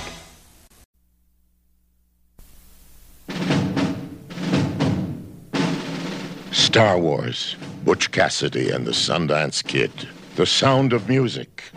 In the tradition of these great films about fighting back against the odds, 20th Century Fox presents another milestone in motion picture history. Revenge of the Nerds. Nerds! Nerds? Nerds. Nerds! What is a nerd? They've been laughed at, picked on, There's a roommate, pal! and put down. I'm not kissing a nerd. They don't have the moves or the muscle, You know karate? No. Good. but they've got the brains. I know what we're gonna do. It's time for the odd to get even. Their action tonight demands an immediate retaliation. How many cameras do we have left? This should do it. Oh, here she comes. Go up, go up. Oh, no. That nerd saw me naked. Nerds! Are all nerds as good as you? Revenge of the Nerds. Their time has come. I drink to that. Hey, dude. What's up? You know, I always thought that, like, Ram Man should have been a lot bigger because he was, like, ramming through walls, and he was just a little short dude. I wish they would have made an action figure of that. You know you can make that. Huh? Slime Pit Customs. Huh? Well, like, I love Captain Spaulding, but I wish that, like, he was a superhero. Dude. Huh? Slime Pit Customs. You know what? I kind of wish that they would have made, like, a green radioactive slime He-Man that was all covered in goo. Slime Pit Customs. Slime Pit Customs, what's that? Slime Pit Customs, they make custom action figures. Anything you want out of anything you want. So, like, Slime Pit Customs could just make the action figure of my dreams come true? Yeah. Could they make me into an action figure? Yes, absolutely. Slime Pit Customs. Slime Pit Customs. Slime Pit Customs. Check them out on Facebook. Easy, Tauntaun. What is it? New Tauntaun, Wampa, and action figures, each sold separately. Han Solo! Help! Oh no! It's got Luke! Papa! Watch it, Tauntaun! Gotcha! New Tauntaun comes with an open belly rescue feature. You'll be okay, Luke, as soon as I chase away that thing. Papa! Papa! New Tauntaun and Hoth Wampa and other action figures, each sold separately from Kenner Star Wars, The Empire Strikes Back collection. Hey, I'm Mike Fantastic. I'm Audacity Jones. We're the Russian Leg Sweep. Do you love pro wrestling? Do you? Then you should listen to our podcast, The Russian Leg Sweep, on the Cloud Shouters Podcast Network. It's available wherever you find podcasts. Did you see the latest Nintendo newsletter? Whoa, nice graphics. I'd like to get my hands on that game. You mean you haven't played it yet? We can play it on my Nintendo Entertainment System. It's The Legend of Zelda, and it's really rad. Those creatures from Ganon are pretty bad. Octoroks, Tektites, Levers, too. But with your help, our hero pulls through. Yeah, go Link, yeah, get Zelda. Awesome. Intense. The Nintendo Entertainment System. Your parents help you hook it up. The Legend of Zelda sold separately. You know, hardly any of this stuff can really help me with my schoolwork. There is something you could have which would help you a lot. Do you know what that is? No, but I'm afraid you're going to tell me. Yes. It's the new Encyclopedia Britannica. Encyclopedia Britannica? Now you tell me. I've got a report due tomorrow. On what? On the exploration of space. Take a look at this. From the first beeps of Sputnik to the triumph of the Apollo moon landing. All right. Well, since this has turned out to be a Britannica commercial, I guess you're going to tell me how somebody could get a set. Actually, I thought I might, yeah. And I suppose you're going to throw one of those 800 numbers up on the screen. Am I right? Might as well. And there it is. To find out how you can own the Encyclopedia Britannica, just call this toll-free number and we'll send you this free booklet telling you everything you need to know about your key to the information age. And just for previewing Britannica in your home, your family will receive this 3-volume desk reference set. So if you would be interested in owning the new Britannica... I'm thinking it over. Just call this number now. Encyclopedia Britannica. Some people make fun of others for wearing glasses. Well, I pity the fools who do that. Because there's nothing wrong with wearing glasses. If you need them, right? Right! We're back. Nerds. Yes, after years of abuse and humiliation, they finally earned a trip to paradise. This is going to be a great year. Nerds! Geeks. 2 rum and cokes, please. I don't want nerds staying in this hotel. But even in paradise, there's still the odd men out. Huh, checkout time. Over here is the beautiful Olympic-sized swimming pool. We gotta get rid of these guys. We gotta get rid of them in a major way. Get your hands up. Turn around. We outsmarted them. We framed them. We got them arrested. We're doing nothing. Last year we were messed with, yes, but we fought back and we won. We can do it again, guys. I say we fight back now. It may take vision. Can I get you a drink or something? It may take guts. It may even take all summer. But once again, the odd will get even. Revenge of the Nerds 2. Nerds in Paradise.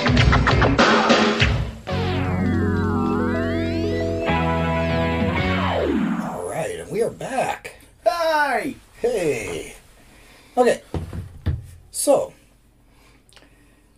they basically wrapped up the first story. The Nerds won. Good deal. Mm-hmm. They took over the Greek Council. Yeah. And we didn't hear anything else from what happened between then and the second one. You didn't hear a damn thing about it. No, and it's like 3 years later. It's a year. They mentioned it's a year later. It's a year later. Because they say, last year we did this. Oh, that's right. But... Oh, the actor that played Wormser in the first one was the same one in the second one. But they aged him. He was so much older. I thought it was a different actor. It wasn't. It wasn't. But it was supposed to take place a year later, and I think it was 3 years later. And when they made the movie. Oh, yeah. But it was supposed to be a year later because they referenced, well, last year we did this, but that was at Adams College. This is in Fort Lauderdale, Florida. So the reason that they did part 2, there was a subplot in part 1 that got scrapped, where the Nerds went to a convention in Las Vegas to meet with the Trilams. Okay. And it was like after, they went there and they had a bunch of hijinks in Vegas. And they said, we don't need this. So they took it out. And they just made their acceptance was like a phone call. Yeah. You guys are in. There was a whole other story that went along, but it was too much to be a subplot, but not enough to be its own standalone. Yeah. And it didn't add anything. So they said, it's a fun idea, but no, we're going to cut that. They would have just got a bunch of miners got drunk and fucked up in Vegas. Yeah. So they just did away with that part. And so then part 2, they revived that idea, send them to Fort Lauderdale for basically like spring break. Yeah. And that's how we came up with part 2, Nerds in Paradise. Now, take me back to paradise. I prefer part 2. And it might be because this is the one that they showed on like a Sunday movie thing. Yeah. It was edited to hell for TV. What was it, 30 minutes? It was a lot of blank audio. Yeah. And a voiceover actor saying fudge. Yeah. What the frick? Yeah. So I happened to tape it though. Because I was like, oh, that's coming on. I remember seeing it. I taped it. And so I had a video cassette of Revenge of the Nerds Part 2. Yeah. And then I went and I hooked up 2 VCRs and I dubbed it over to another tape and I cut out all the commercials. So I could just watch. Oh, nice. You know, I was geeky like that. I did that kind of shit. So I had this videotape of Revenge of the Nerds 2 and I watched it all the damn time. I love that movie. I think where part 1 is kind of establishing, building the characters. Mm-hmm. Part 2, I think you're familiar with the characters. You know the story. Yeah. It's just fun. It's more fun to me. A couple interesting things about it, though. So, you'll notice that Ted McGinley's not in this one. He was going to be, and then all of a sudden at the last minute they just changed and they went a different direction. I don't know. It doesn't specify why they did that. Yeah. But Anthony Edwards, who played Gilbert, and Julia Montgomery, who played Betty, refused to be in the second one. Like, absolutely, we're not going to be in it. Betty she's like, I'm not doing it again. Yeah. I'm not doing that movie again. Anthony Edwards, Gilbert, he thought that the first movie told a complete story. Yeah. Why do a second one and pigeonhole himself in... And that explains why he was only in bits and pieces of it. Yes. He didn't want to pigeonhole himself to be in goofy-ass comedies. Well, then he went on to do, he was on ER for years. Yes. I mean, he became a big established actor. Yeah. Well, he didn't want to do part 2 because that's what he was going for. So they gave him a broken leg. He couldn't be in the movie. He had a broken leg. So he was in the beginning, and then he appeared in a dream sequence later. Yep, and then he was at the very end. And then at the very, very end. So they didn't use him that often, but he kept saying no, and they kept offering more money. And he's like, no, I'm not doing it. Finally, they hit a number, and he's like, okay, I'm doing it. So he has at his home, or at the time at least, what he called the Revenge of the Nerds, Nerds in Paradise pool. Because the money that they gave him, he built a pool with. Oh, no shit. They gave him a lot of money just to do those little... They said, we got to have you. He's in the whole movie in maybe a total of 5 minutes. Maybe. And they paid him a shit ton of money. Now, there's an interesting little situation that develops here. So, the reason that Betty didn't want to do the movie, Julia Montgomery, is because the script called for her to cheat on Lewis. And she did not want to do that. She thought that it was a good, wholesome... Lewis cheats on her in the movie. Yes!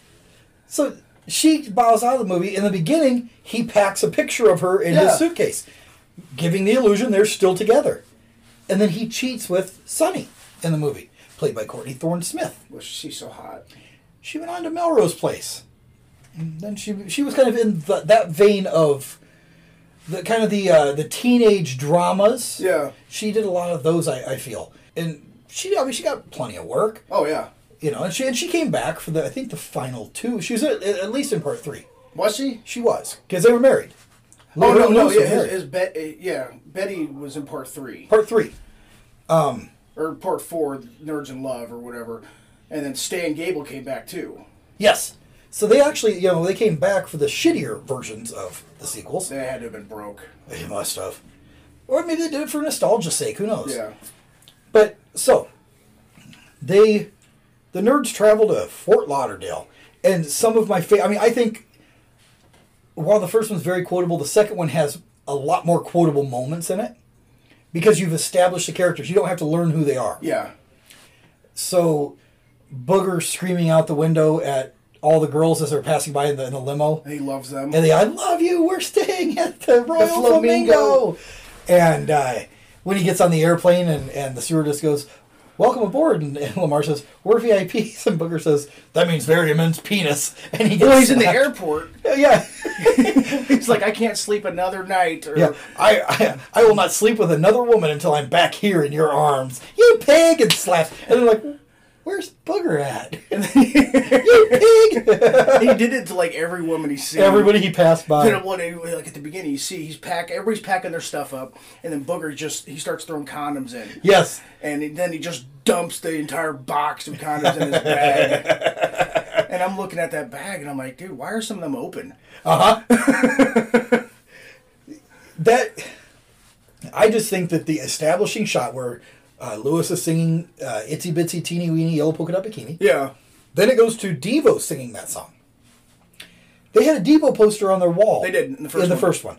So Devo came on board and did a couple songs for him for the second one on the soundtrack. But yeah, this whole subtext of I don't want Betty to cheat on Lewis, but then he goes and cheats on her. Yeah. And that's never mentioned. No, Lewis is a scumbag. Yeah, in this movie he kind of is a scumbag. Oh, he's a scumbag in the first one too. He was, yeah. So he cheats on her with Sonny. Now, I can't say were I in the same situation.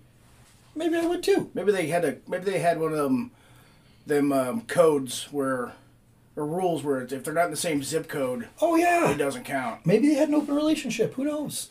It's not discussed. But apparently she was okay with it because she married him. Yeah. So. Well, he became a billionaire. Well, yeah, that probably made him more attractive as well. So the nerds in paradise. The Alpha Betas try to... And you know what? And they never explain, because Ogre's at the airport, in the same city they're in. Yeah. He's like, they're here, nerds. They're all there. They're all standing there with binoculars watching them. I thought it was just him. No, because Roger says something like, we're going to get rid of them. Oh, okay. Yeah. That was when they hit Fort Lauderdale. Oh, okay. But before they left to fly on the plane, Ogre was in the same town they were in. Yeah. They were just getting all their stuff and going to the plane. And then next thing you see is Ogre's in Fort Lauderdale.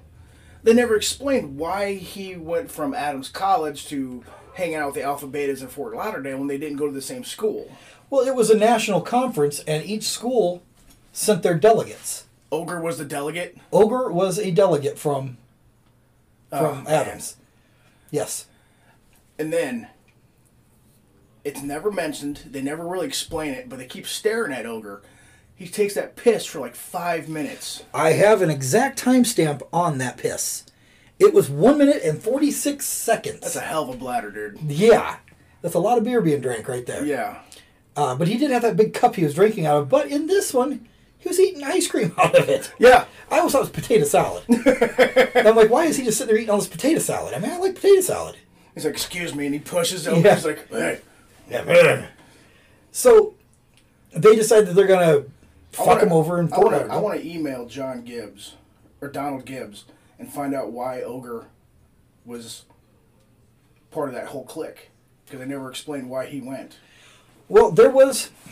Okay, so there was that subtext or the subplot in the first movie that wasn't used. Yeah. Where the nerds go to Vegas. There was also a kind of a subplot that if you watch the first one, you can pick up on it subtly, but they scrapped it partway through. Where the reason that Stan Gable hated them is because he was a closeted nerd. Oh, no shit. There were parts where, and they didn't use them, but they said that, like during the Alpha Betas party, he would sneak off and go to his room and put on his glasses and read a book, And then somebody came into his room and he tucked it away and put it like in the desk drawer so as not to get caught reading. Because that's nerdy. It's nerd stuff, yeah. But he was upset, and that's why he was so upset that they got beat, is because he was happy for them, but he wanted to be with them because he was a nerd. Couldn't out himself because his friends would not accept him. That's Stan or Ogre? That's Stan. Okay.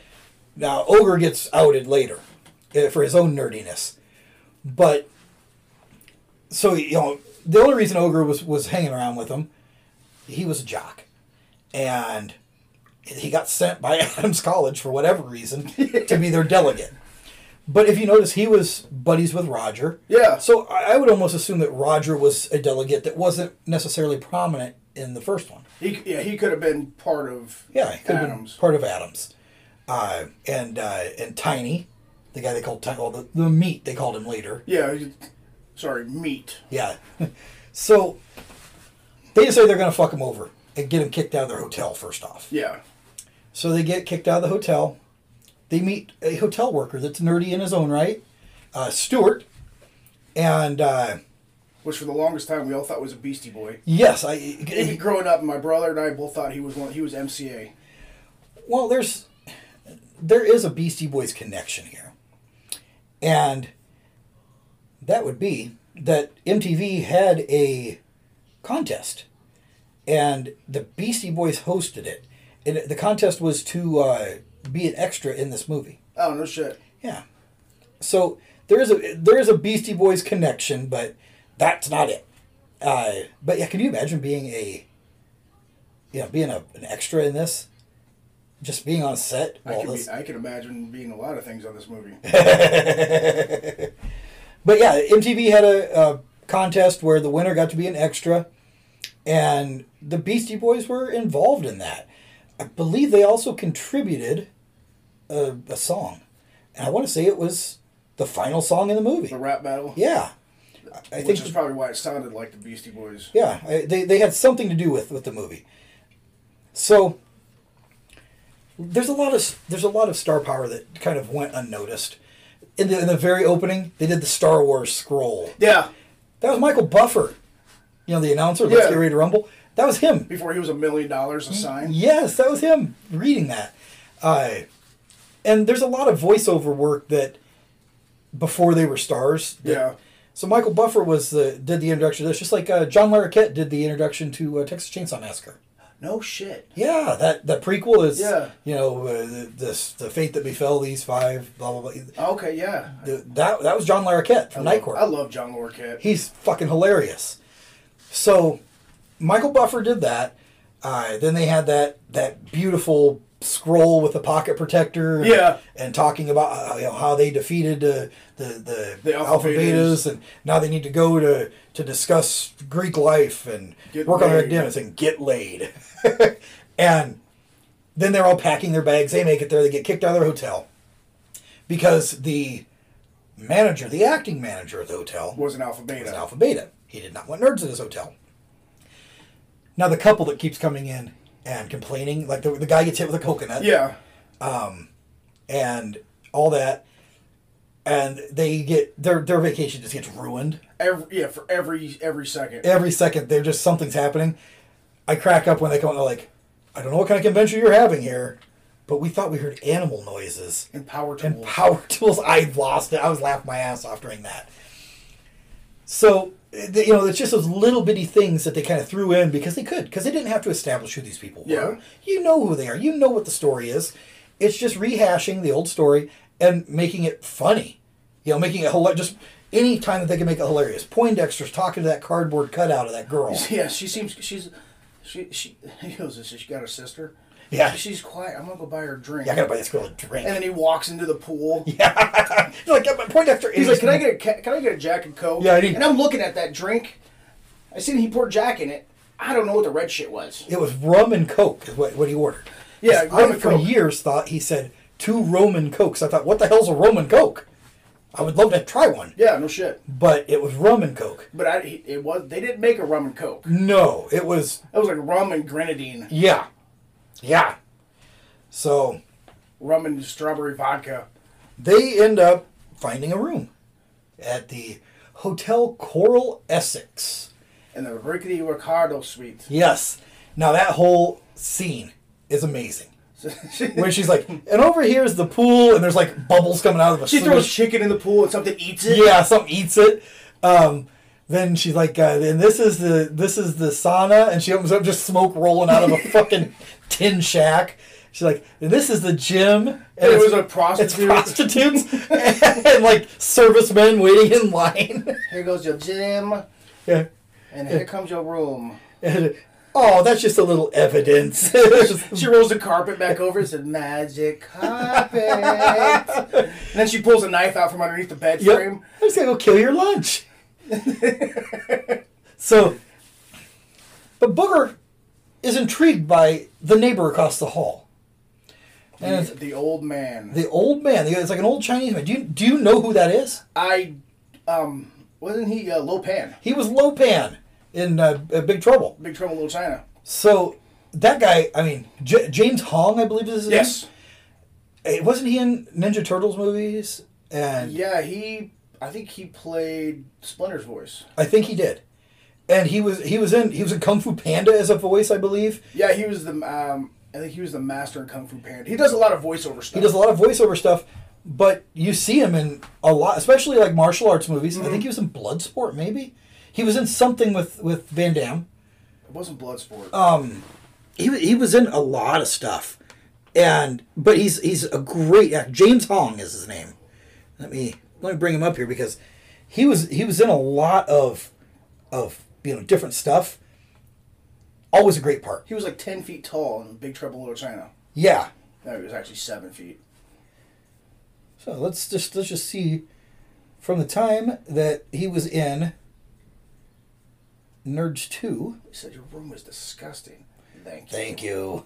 His name was Snotty. Snotty. So he... In a second here. James Hong.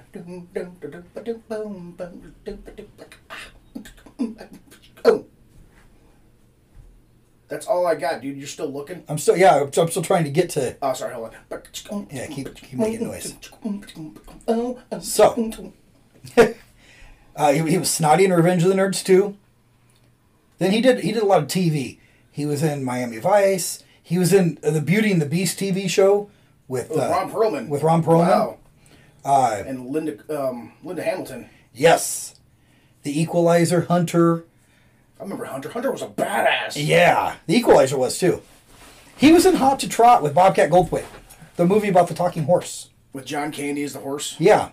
That's a great movie. He had a reoccurring role in Tour of Duty, the TV series. I never even heard of that, but... Oh, Vietnam era. Oh, okay. Yeah.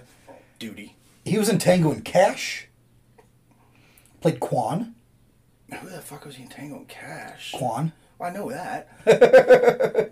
I was thinking of the same guy, like the guy that was in the Die Hard movies that's always eating the candy bars. Oh. He's like one of those guys you don't know who he is, but he's in everything. And that's this guy. Yeah. He was in a bunch of MacGyver, Doogie Howser. And then he's done... He's hung out with NPH? Yeah. What? Tank Girl. He was in Tank Girl. Tank Girl's a badass movie. I love Tank Girl. And then, Kung Fu The Legend Continues. He was in Bloodsport 2 and 3. So he wasn't in... Well, Donald Gibbs was in Bloodsport 2. Okay, yeah. He was in Mulan. He was a voice in Mulan. Yeah, he was one of the dragons, or one of the statues, I think. Chi Fu was the name. Chi Fu. Chi Fu. I think that was one of the statues. And then this is, the guy that you don't necessarily know his name, but he's that guy. Oh, there's that guy. I know that guy. He's got that voice. Yeah. It's a very recognizable voice. And his look, because even in Big Trouble in Little China, it's just the look. You're like, that fucking guy. I know him from somewhere. Even in all the makeup and stuff that he was in. So, Snotty kind of takes Booger under his wing to teach him the gross ways. Yes. And that's another nice little kind of sub-story, because he doesn't really serve a purpose other than just being Booger's mentor. Yeah. Taking him to the next level of grossness. which was awesome. He says, the loogie does not come from the throat. It comes soul. And you see Booger, he's like meditating. Yeah. He's getting that loogie going, and you hear the fly, and then he spits, and the fly's dead. An homage to the Karate Kid. Yeah. Where he spits a loogie at the fly. So they decide that, first off, they try to eliminate the nerds from the Greek Council by saying you have to adhere to certain physical standards as well as academic. No 115. And it's 15, so they have a No 115 party where they do another musical number. But to get everybody there, they changed the words, or they took out some of the wording on the sign for the hotel. Yes. The hotel. So instead of saying whatever the hell it was, Hotel Coral Essex, it says hot oral sex. And in the version that I had taped, they briefly flash on that sign as the guy's driving and he looks up. So it's like as he's passing, you see a blur of it and you can kind of make out what it says. And I, at that age, did not know what hot oral sex was. I did. But I thought it was hilarious. I thought it was funny. I knew it said sex. Yeah. And I thought it was funny. I had internet back then. Oh, well, yeah. So they get a crowd there to party with them. They do their musical number, which is, I feel, a better musical number than part one. I agree. You know, they just had more production value, and they had Stewart that was rapping. Mm-hmm. I believe the Beastie Boys helped to contribute to that. I guarantee it. So that made it good. Stewart. And they got 15 voted down. So then they said, well, if you do anything illegal, you can be thrown out. Yep. Then they framed them for stealing a car by luring them in with Sonny, who was unknowingly duped into helping. Yep. And then the two other hotel employees. Yeah. And I loved where they're all out on the beach and they're just like, they're talking to him, and the two girls, Sonny would say something and then they would go, yeah, totally. And the other one would say, yo. And that was their only line. Yeah. Yo. Like, you guys are hot, but you can't act, so we just need you to say this stuff. Yeah, you say totally, and you say yo. Okay, got it? Got it. And then he squirts the lotion on her, and it goes everywhere. He's like, I've never rubbed lotion on anybody except for Poindexter. You see, when he was laying on the beach, he was laying kind of like an Egyptian picture. Yeah. And Lamar is making that sand person. It's the same way, but then he's like detailing the dick. Yeah. So, you know, they're all hanging out on the beach, and then they go on a beer run in the car that was borrowed. Yeah. That they didn't know was borrowed, and they got busted for Grand Theft Auto. Which I thought was funny is there was like so many cops there with their guns drawn for a stolen car. And he turned around like, oh, that car? Yeah, that car it belongs to the three beautiful girls that are waiting back at the beach. We just came to get beer for them. And he's like, you guys got three beautiful girls waiting at the beach? Yeah. Put your hands up, turn around. And they throw them all in jail. Well, Sonny comes and gets them out of jail. Then they kind of are going to expose that they were framed. Yeah. So they kidnap them. They put them on a boat and drop them off at a desert island. Now, that desert island is the same island that Gilligan's Island used. Oh, no kidding. Yeah. So that's, you know, the shots, that's the shots from Gilligan's Island, the same island. Well, if these guys can make it back in less than, 2 hours. Wow, they found the stash of military gear.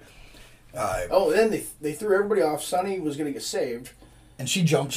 And then they threw Ogre out because he was just going to tell everybody. He's like, a secret my ass. I'm going to tell the world. Yeah, I'm so proud of what we did. I'm going to tell the world. And they're like, and then Wormser had to save him because he couldn't swim. He couldn't swim. But he, like, as soon as he got there, he's like, oh, I'm tired of carrying you.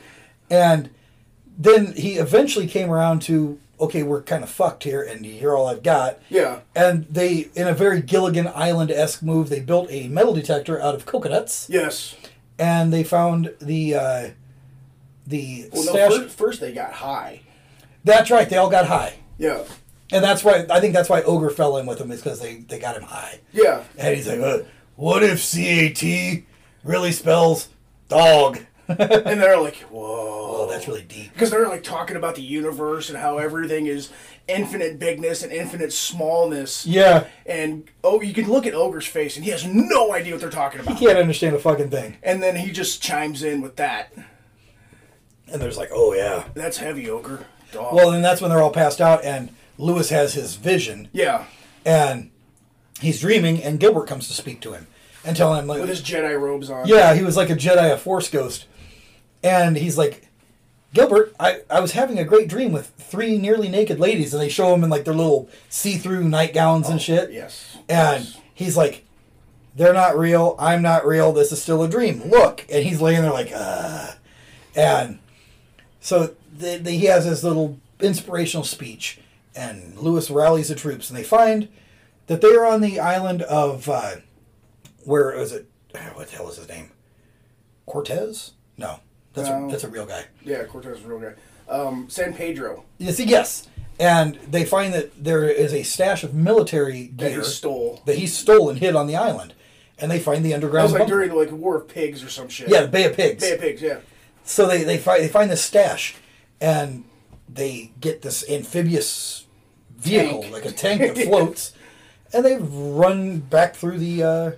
that same couple. The same couple. They run through their beach picnic, and send them running, and then run right into the hotel. Greek Council. Yeah, right into the Greek Council, right into the conference room. And just as they're getting ready to say, let's throw them out, they get up, they say their little speech. He said, it's the nerds, they're back. And they're bad. And they're all in their military gear. Apparently they stole a camouflage bikini, because that's what Sonny was wearing. Yes, she was. Poindexter has hair all spiked up again. Trevor asked me about it. He goes, how did they get his hair spiked up like that? He goes, that's a lot of gel. I said, that was probably egg whites, dude. Yeah. So back then, it's probably egg whites. Yeah. It's probably something that they found in the island. Maybe it was coconuts. Could have been coconut, yeah. Yeah. He was pretty resourceful. He actually was. So they save the day again. He punches Roger. And Lewis does. He punches Roger. And Roger starts yelling for Ogre, and Ogre's like, pfft. Yeah. He was confused for a second. Yeah. He's like, no, you left me on the island. Yeah, tell me, what do all these people have in common? I don't know, Raj. They're all wearing green. So, the nerds triumph once again. Lewis gets yet another girl. Cheats on his girlfriend back home. Which we still don't know if they had an open relationship. Yeah, we don't know what was up with that. But area code thing. Yeah, it had to have been a zip code, area code. So then time zone. You know, it's a happy ending once again. Now, just different things that stuck out when they tried to scare him off the first time with the Seminole, and they sacrificed the Virgin. Oh yeah. And Poindexter says, "Bite my crank." He says "bite my crank" in 2 different languages in this. He says it in Spanish, and then he says it in Seminole. When did he say it in Spanish? He said it in Spanish when they're running. They just first get to the hotel, and Lewis says, "You guys go ahead and I'll check in. You guys go ahead and go." And Booger's taking his pants off as he's hopping through the lobby. Oh yeah. And so he runs up and he's looking around and he sees all these girls in bikinis and thongs, and he's like, "Oh my God, how do you say 'bite my crank' in Spanish?" Oh yeah, that's right. And he says it, and he's like, "What? I'm polydactyl." That's right. So yeah, he gets to say "bite my crank" in two different languages. Now, we said that this spawned a couple more sequels. The third one was Nerds in Love. Mm-hmm. And no, third one was Next Generation. Next Generation. That's right, Next Generation. And I can't remember if it was his kids. It was. I think it was him and Betty's kids. Lewis had the ponytail. Yeah. He was the anti-nerd. He forgot who he was. Yeah, he forgot who he was. He had made billions of dollars, and he was corporate. Yeah. And so that... Because he even got rid of his laugh. Yeah. And so it was dealing with the Next Generation. They had a whole new group of nerds that were finding their way. It wasn't that great. That movie sucked. No. The fourth one, I believe, was a made-for-TV movie. And that was one where Booger got married. Booger got married, and all of them came back for the wedding. But that one was even worse. So they kind of... They tried to have a TV show. It didn't work. I think that they actually went as far as to have a pilot. It just didn't work. Well, then, the guy that played Lewis and the guy that played Booger. They did King of the Nerds. They did King of the Nerds, but that wasn't supposed to be King of the Nerds at the beginning. They wanted it to be Beauty and the Nerd. Beauty and the Geek. I thought that was a different show. It was. That was their original idea, and they said, no, we're not going to do that. And then they went ahead and did it, but not with them. Yeah. And they gave them the King of the Nerds. And that lasted a season. I think it was 2 seasons. Maybe 2. It wasn't great. No. But it was okay. It was nice to see those guys back, but I think that the contestants played it up too much. Yeah. They were trying to personify someone that they weren't. So I don't know. I think part 2 was more fun. I think they should have stopped. Yeah. Because nothing good happened after that. No. Unless, it's much the same as horror movies. I think if they could have had Nerds in Space, it would have been good. That'd have been funny as shit. Nerds in Space would have been great. Because Muppets in Space worked. Yeah, Muppets and Jason went to space. Pigs in Space. Pigs in Space is awesome. Jason went to space. That was awesome. Pinhead went to space. That was awesome. Leprechaun went to space. That was awesome. Why couldn't the Nerds go to space? Or maybe they should take this idea and they should have Jason and Pinhead and Leprechaun go to paradise.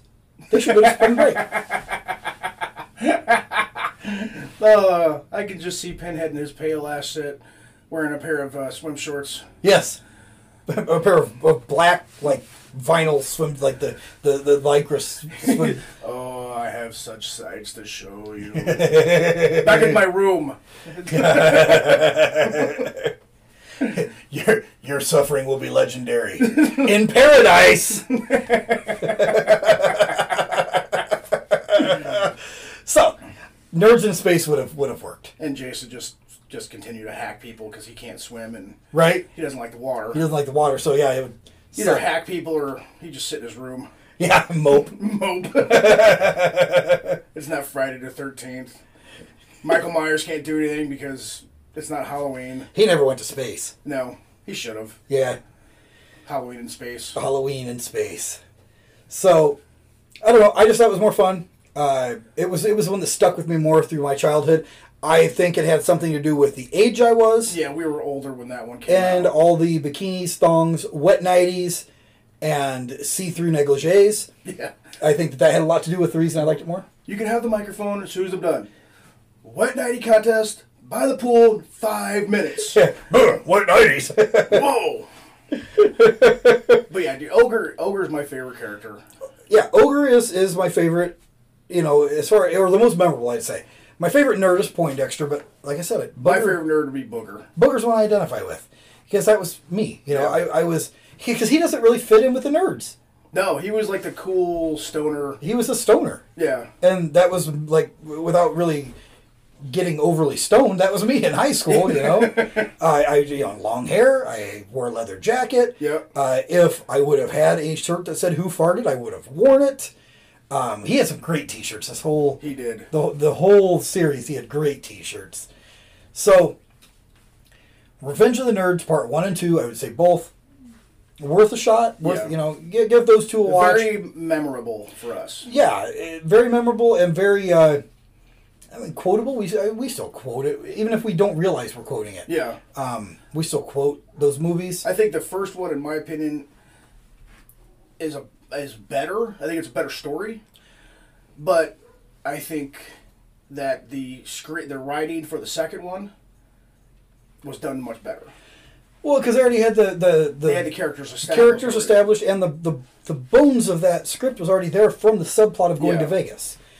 The reason I like number 2 better, it was more like going on vacation with friends. Yeah. Because you already knew these people. You already knew what they were about. You already knew what they were going to overcome. You kind of knew what the movie was going to be.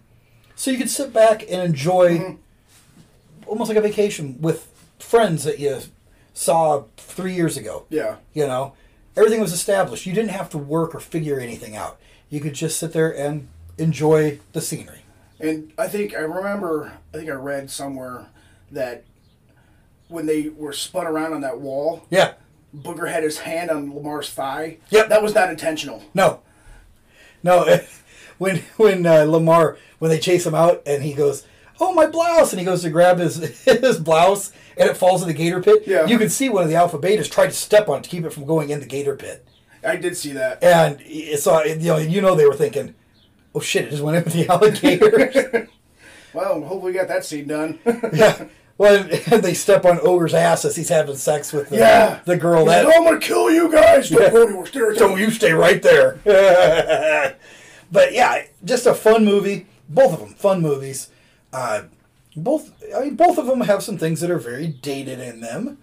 But I think it's an important part of 80s culture that, needs to continue. Yeah. I saw somewhere, and I don't quite understand this, but I don't remember who even did it. It might have been Rolling Stone or some Entertainment Weekly, some magazine, or they made a list of 500 movies that were nominated for the best movies in the last decade or whatever. They narrowed it down to 100. Yeah. I don't think Revenge of the Nerds made it into the final 100, but it did make the 500. No shit. That's still pretty good. Pretty good. If you figure, 10 or 20 years worth of movies. Yeah. And this is the 500 that made the cut. They made it. Well, and then you also got to think, like, okay, who's in charge of these votings? Because they didn't ask the viewers. No, they never do. No, it's always somebody in the Film Actors Guild. Yeah, the industry. Screen Actors Guild. Yeah. And SAG. That's called SAG. SAG. Yeah, SAG. A lot of those guys can suck on my saggy balls. Just because I don't care for a lot of people in the film industry. Right. But you got... I bet Tom Cruise doesn't remember that. Oh, I guarantee it, dude. He can be first in line. And Jake Busey, right? Jake Busey right behind him. No, he'll be too busy trimming his bangs. Hold on a second. But you get a lot of those guys. I mean, it's like when you look at Rotten Tomatoes or like who votes for this shit. I know like Rotten Tomatoes, they get a lot of their stuff from the viewers. Yeah. But then you got the other ones like the Flixer or whatever it is. That comes from, I believe, like the film critics. Mm-hmm. And film critics suck. They don't know a fucking good movie to save their life. No. Like, okay, well, like, say you like Tom Cruise or Ben Affleck is in this movie, and say the film critic hates Ben Affleck. Like, Ben Affleck did Batman. Yeah. I thought he was great. They gave Ben Affleck's Batman a low score. Yeah, because they didn't like him. Yeah, it's... even like the Justice League movies, which they just redid, and I watched all 4 hours of it. And it was phenomenal. Yeah? I loved it. Again, Ben Affleck's Batman. He's up there with Michael Keaton with me. But these guys, they don't know a fucking good movie from their hole in their ass. No.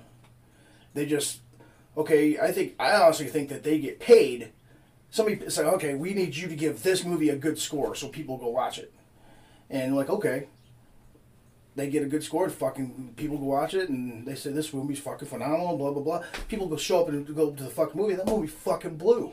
Mm-hmm. I have no idea what the fucking movie was about. Yeah. Well, it was like, what was it? Hereditary. See, I like that movie. I thought that movie was dumb as fuck. That movie got me. That movie, I mean, my wife and I, we watched it together and like, what the fuck did we just watch? And we've watched some shitty fucking movies. Uh-huh. And I mean, when that girl pings her head off that light post though, yeah, that was fucked up. I was like, holy shit, did they just do that? Yeah, and they killed her. Yeah, I was into that. But I mean, the rest of the movie, I was just like, what the fuck, dude? Mm-hmm. Well, I know that at least this part 2, Roger Ebert didn't like it. Roger Ebert just said it sucked. Well, Roger Ebert didn't like anything after Siskel died. No. I think, was Siskel still alive? This was 87 that came out. I don't know when he died. I'm not sure when he came out. But Roger Ebert hasn't liked a movie in fucking 30 years. No. Roger Ebert did... Most of the shit that we... I think he hated Titanic. Well, I don't blame him there. But that's a good movie, man. Roger Ebert just said that had a very shallow understanding of what it means to be a nerd. He doesn't know anything about being a nerd. He's a rich dummy. He said that it lacked the laughs and didn't have any really likable characters.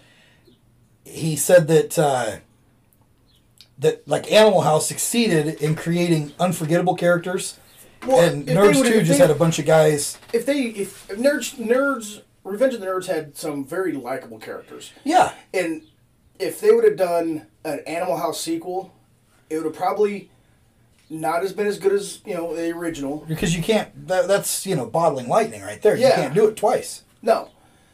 And it was like with Coming to America. Yeah. I love the original. Thought it's one of my favorite movies. I watched the second one. I liked it. I mean, I did love the movie. I thought it was funny.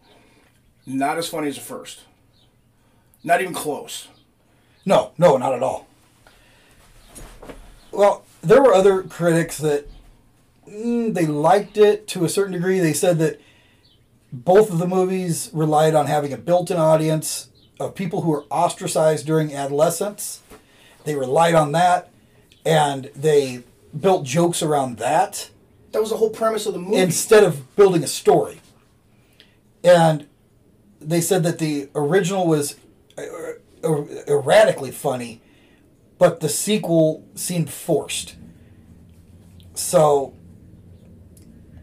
I don't know. They also say that the nerds are too brutish in the way that they achieve victory. And then they outsmarted everybody? Well, they said that they're too brutish in that moment where they achieve victory in both movies, that at that point it's hard to differentiate their values from the ones that have been basically bullying them the whole time. So they become their bullies. Well, then that's where Lewis becomes the bully in the third one. Right. I don't know if they actually thought that far ahead. Yeah, well, in the third he became a self-hating nerd. Yeah. Yeah, he was a self-hating nerd. So I guess everything came full circle by the third movie, but that's when they start sucking. So, it had a lot of negative reviews. It was a box office success in the grand scheme of things, and I know a lot of people that say they feel more comfortable introducing their kids to the second one, which I could see. Well, it's not as raunchy as the first No, one. not at all. It's not as raunchy and not as cringy. No. So, maybe it's more wholesome. It did have a PG-13 rating as opposed to the R rating of the first one. So they did try to target it to a little younger audience, I feel. But they still achieved the raunchiness with Booger and with the sporadic nudity and the raunch. They had raunchy jokes in it, but it wasn't as bad. No. So, in my opinion... But you did notice, I don't know if you noticed this or not, but the acting manager... Yeah. Like, he slaps Sonny's ass. Yeah, he grabs her ass. Yes, I did notice that, because when he smacks her ass, she tilts her head to the side and walks funny. Yeah. And I was like, that's kind of weird. And then he's in the meeting, when he's on the phone, he's always like ordering, was it like whipped cream and strawberries? Yeah, put some strawberries in the room. And then she barges in the meeting, he's sitting there reading a Hustler. Yep. And like he's continuing to read it while she's in there. I'm like, dude. Well, and he's got the girl in his office when she barges in the one time, and he's like kissing up her arm or kissing her leg or something. He was kissing her legs. Yeah. Yeah, he was a sleazeball. He's very much of a sleazeball. But not someone you want to look up to. No. But he was one of those guys who was trying to hold on to his coolness from college, and he's like, I'm the manager of this amazing hotel in Fort Lauderdale, and I can get any woman I want. Yeah. Type of guy. Yeah. And then he like draws his hair on his head. Yeah. Yeah. So. Nerd. Yeah. I mean, both of them, very good. I think it's one of the rare cases where I like the sequel better than the original. But I think it's one of the rare cases that the sequel holds its weight as much as the original. Yeah. I think it carries its own weight. So, what do you think comparing the two? Like I said, I think the original, in my opinion, is better. Just because I like the original better. I mean, that's just how I felt about it, It made me laugh more. I can see that. Like I said, the second, I think the writing for the second one was done better. They had more money for one. Yeah. And it just... Well, they also had a bar set. It's like, Yeah. okay, here's where the first one was. We at least need to achieve that. And I think they got close, but I do, just growing up with those movies, I like I said, the original was better. I like the raunchiness better. The character, they had better. I think they had better characters, better villains. Yeah. In the original. Yeah. The second one, I think was Raj. He was just a copycat of Stan. Mm-hmm. But I do like that actor. He's a dick in everything he's in. Some people are they play a good asshole. I mean, he was in Happy Gilmore. Or no, Billy. He was in Billy Madison. Yes. He was the guy who was his swindling little sleazeball. Yeah. Assistant manager. Yep. But it had weird balls too. Yeah. It had weird balls. But yeah, I mean, other than having Ogre in the second one. Yeah. I think my opinion is still the first one's a far superior movie than the second. We actually skipped over a big part. The ending of the second one there, involving Ogre. Yes. Ogre embraces his nerdiness and joins with the nerds, and they actually induct him as a Tri-Lam. They do. And then he's in the fourth one for the wedding. Yeah. And he's still the same character, but he looks like Donald Gibbs. He's got the big beard. He just looks like a big, mean biker, but he's still playing Ogre. Yeah. And he's a slob. Well, he was even a slob because they go to give him the spoonful of... Yeah, he drinks all of that shit. That big... Then that stuff was gross. Yes. But Snotty was involved in making the punch. Yep. So he must have been an honorary Tri-Lam at that point. Then they bring Ogre, and they call him by his given name. Frederick Aloysius. Ogre Louis. Yeah. Frederick. Oh, yeah, sorry. Yeah, sorry, Louis. So... I mean, kind of a feel-good moment there at the end, and they, he takes this little pledge to always be true to who he is, and then he does the nerd laugh. Yep. And that's kind of how it ends. And then they finally do the high five, and they hit hands. Oh, yeah. Yeah, they actually make it. Yep, and that makes a Tri-Lam symbol. Yeah. But great, I mean, I thought a great duo of movies. Can't say it's a great series because, like I said, the final two suck. Yeah. So I think we should get Sam together and we should all dress up as Tri-Lams. Yeah. Sure. Get Sam, get Moose. We should do, after we do our Cloud Shouters Podcast Network nude photo shoot, we should do Tri-Lam photo shoot. We're doing a nude photo shoot? Well, yeah, remember we talked about it. We're going to just have sashes and crowns. Oh, yeah. Because we all won awards. The CSPNs. I'm just going to wear a crown. The CSPN potties. Over my junk. Okay. It's going to be a small crown. Let's go get you one of those Burger King crowns. All right, we're off the rails. Yeah, we're way off the rails. We've been off the rails. So, we'll go ahead and wrap it up then. So, for the Retro Renegades Pop Culture Power, I'm Mikey. I'm Corey. We'll see you next time. Thank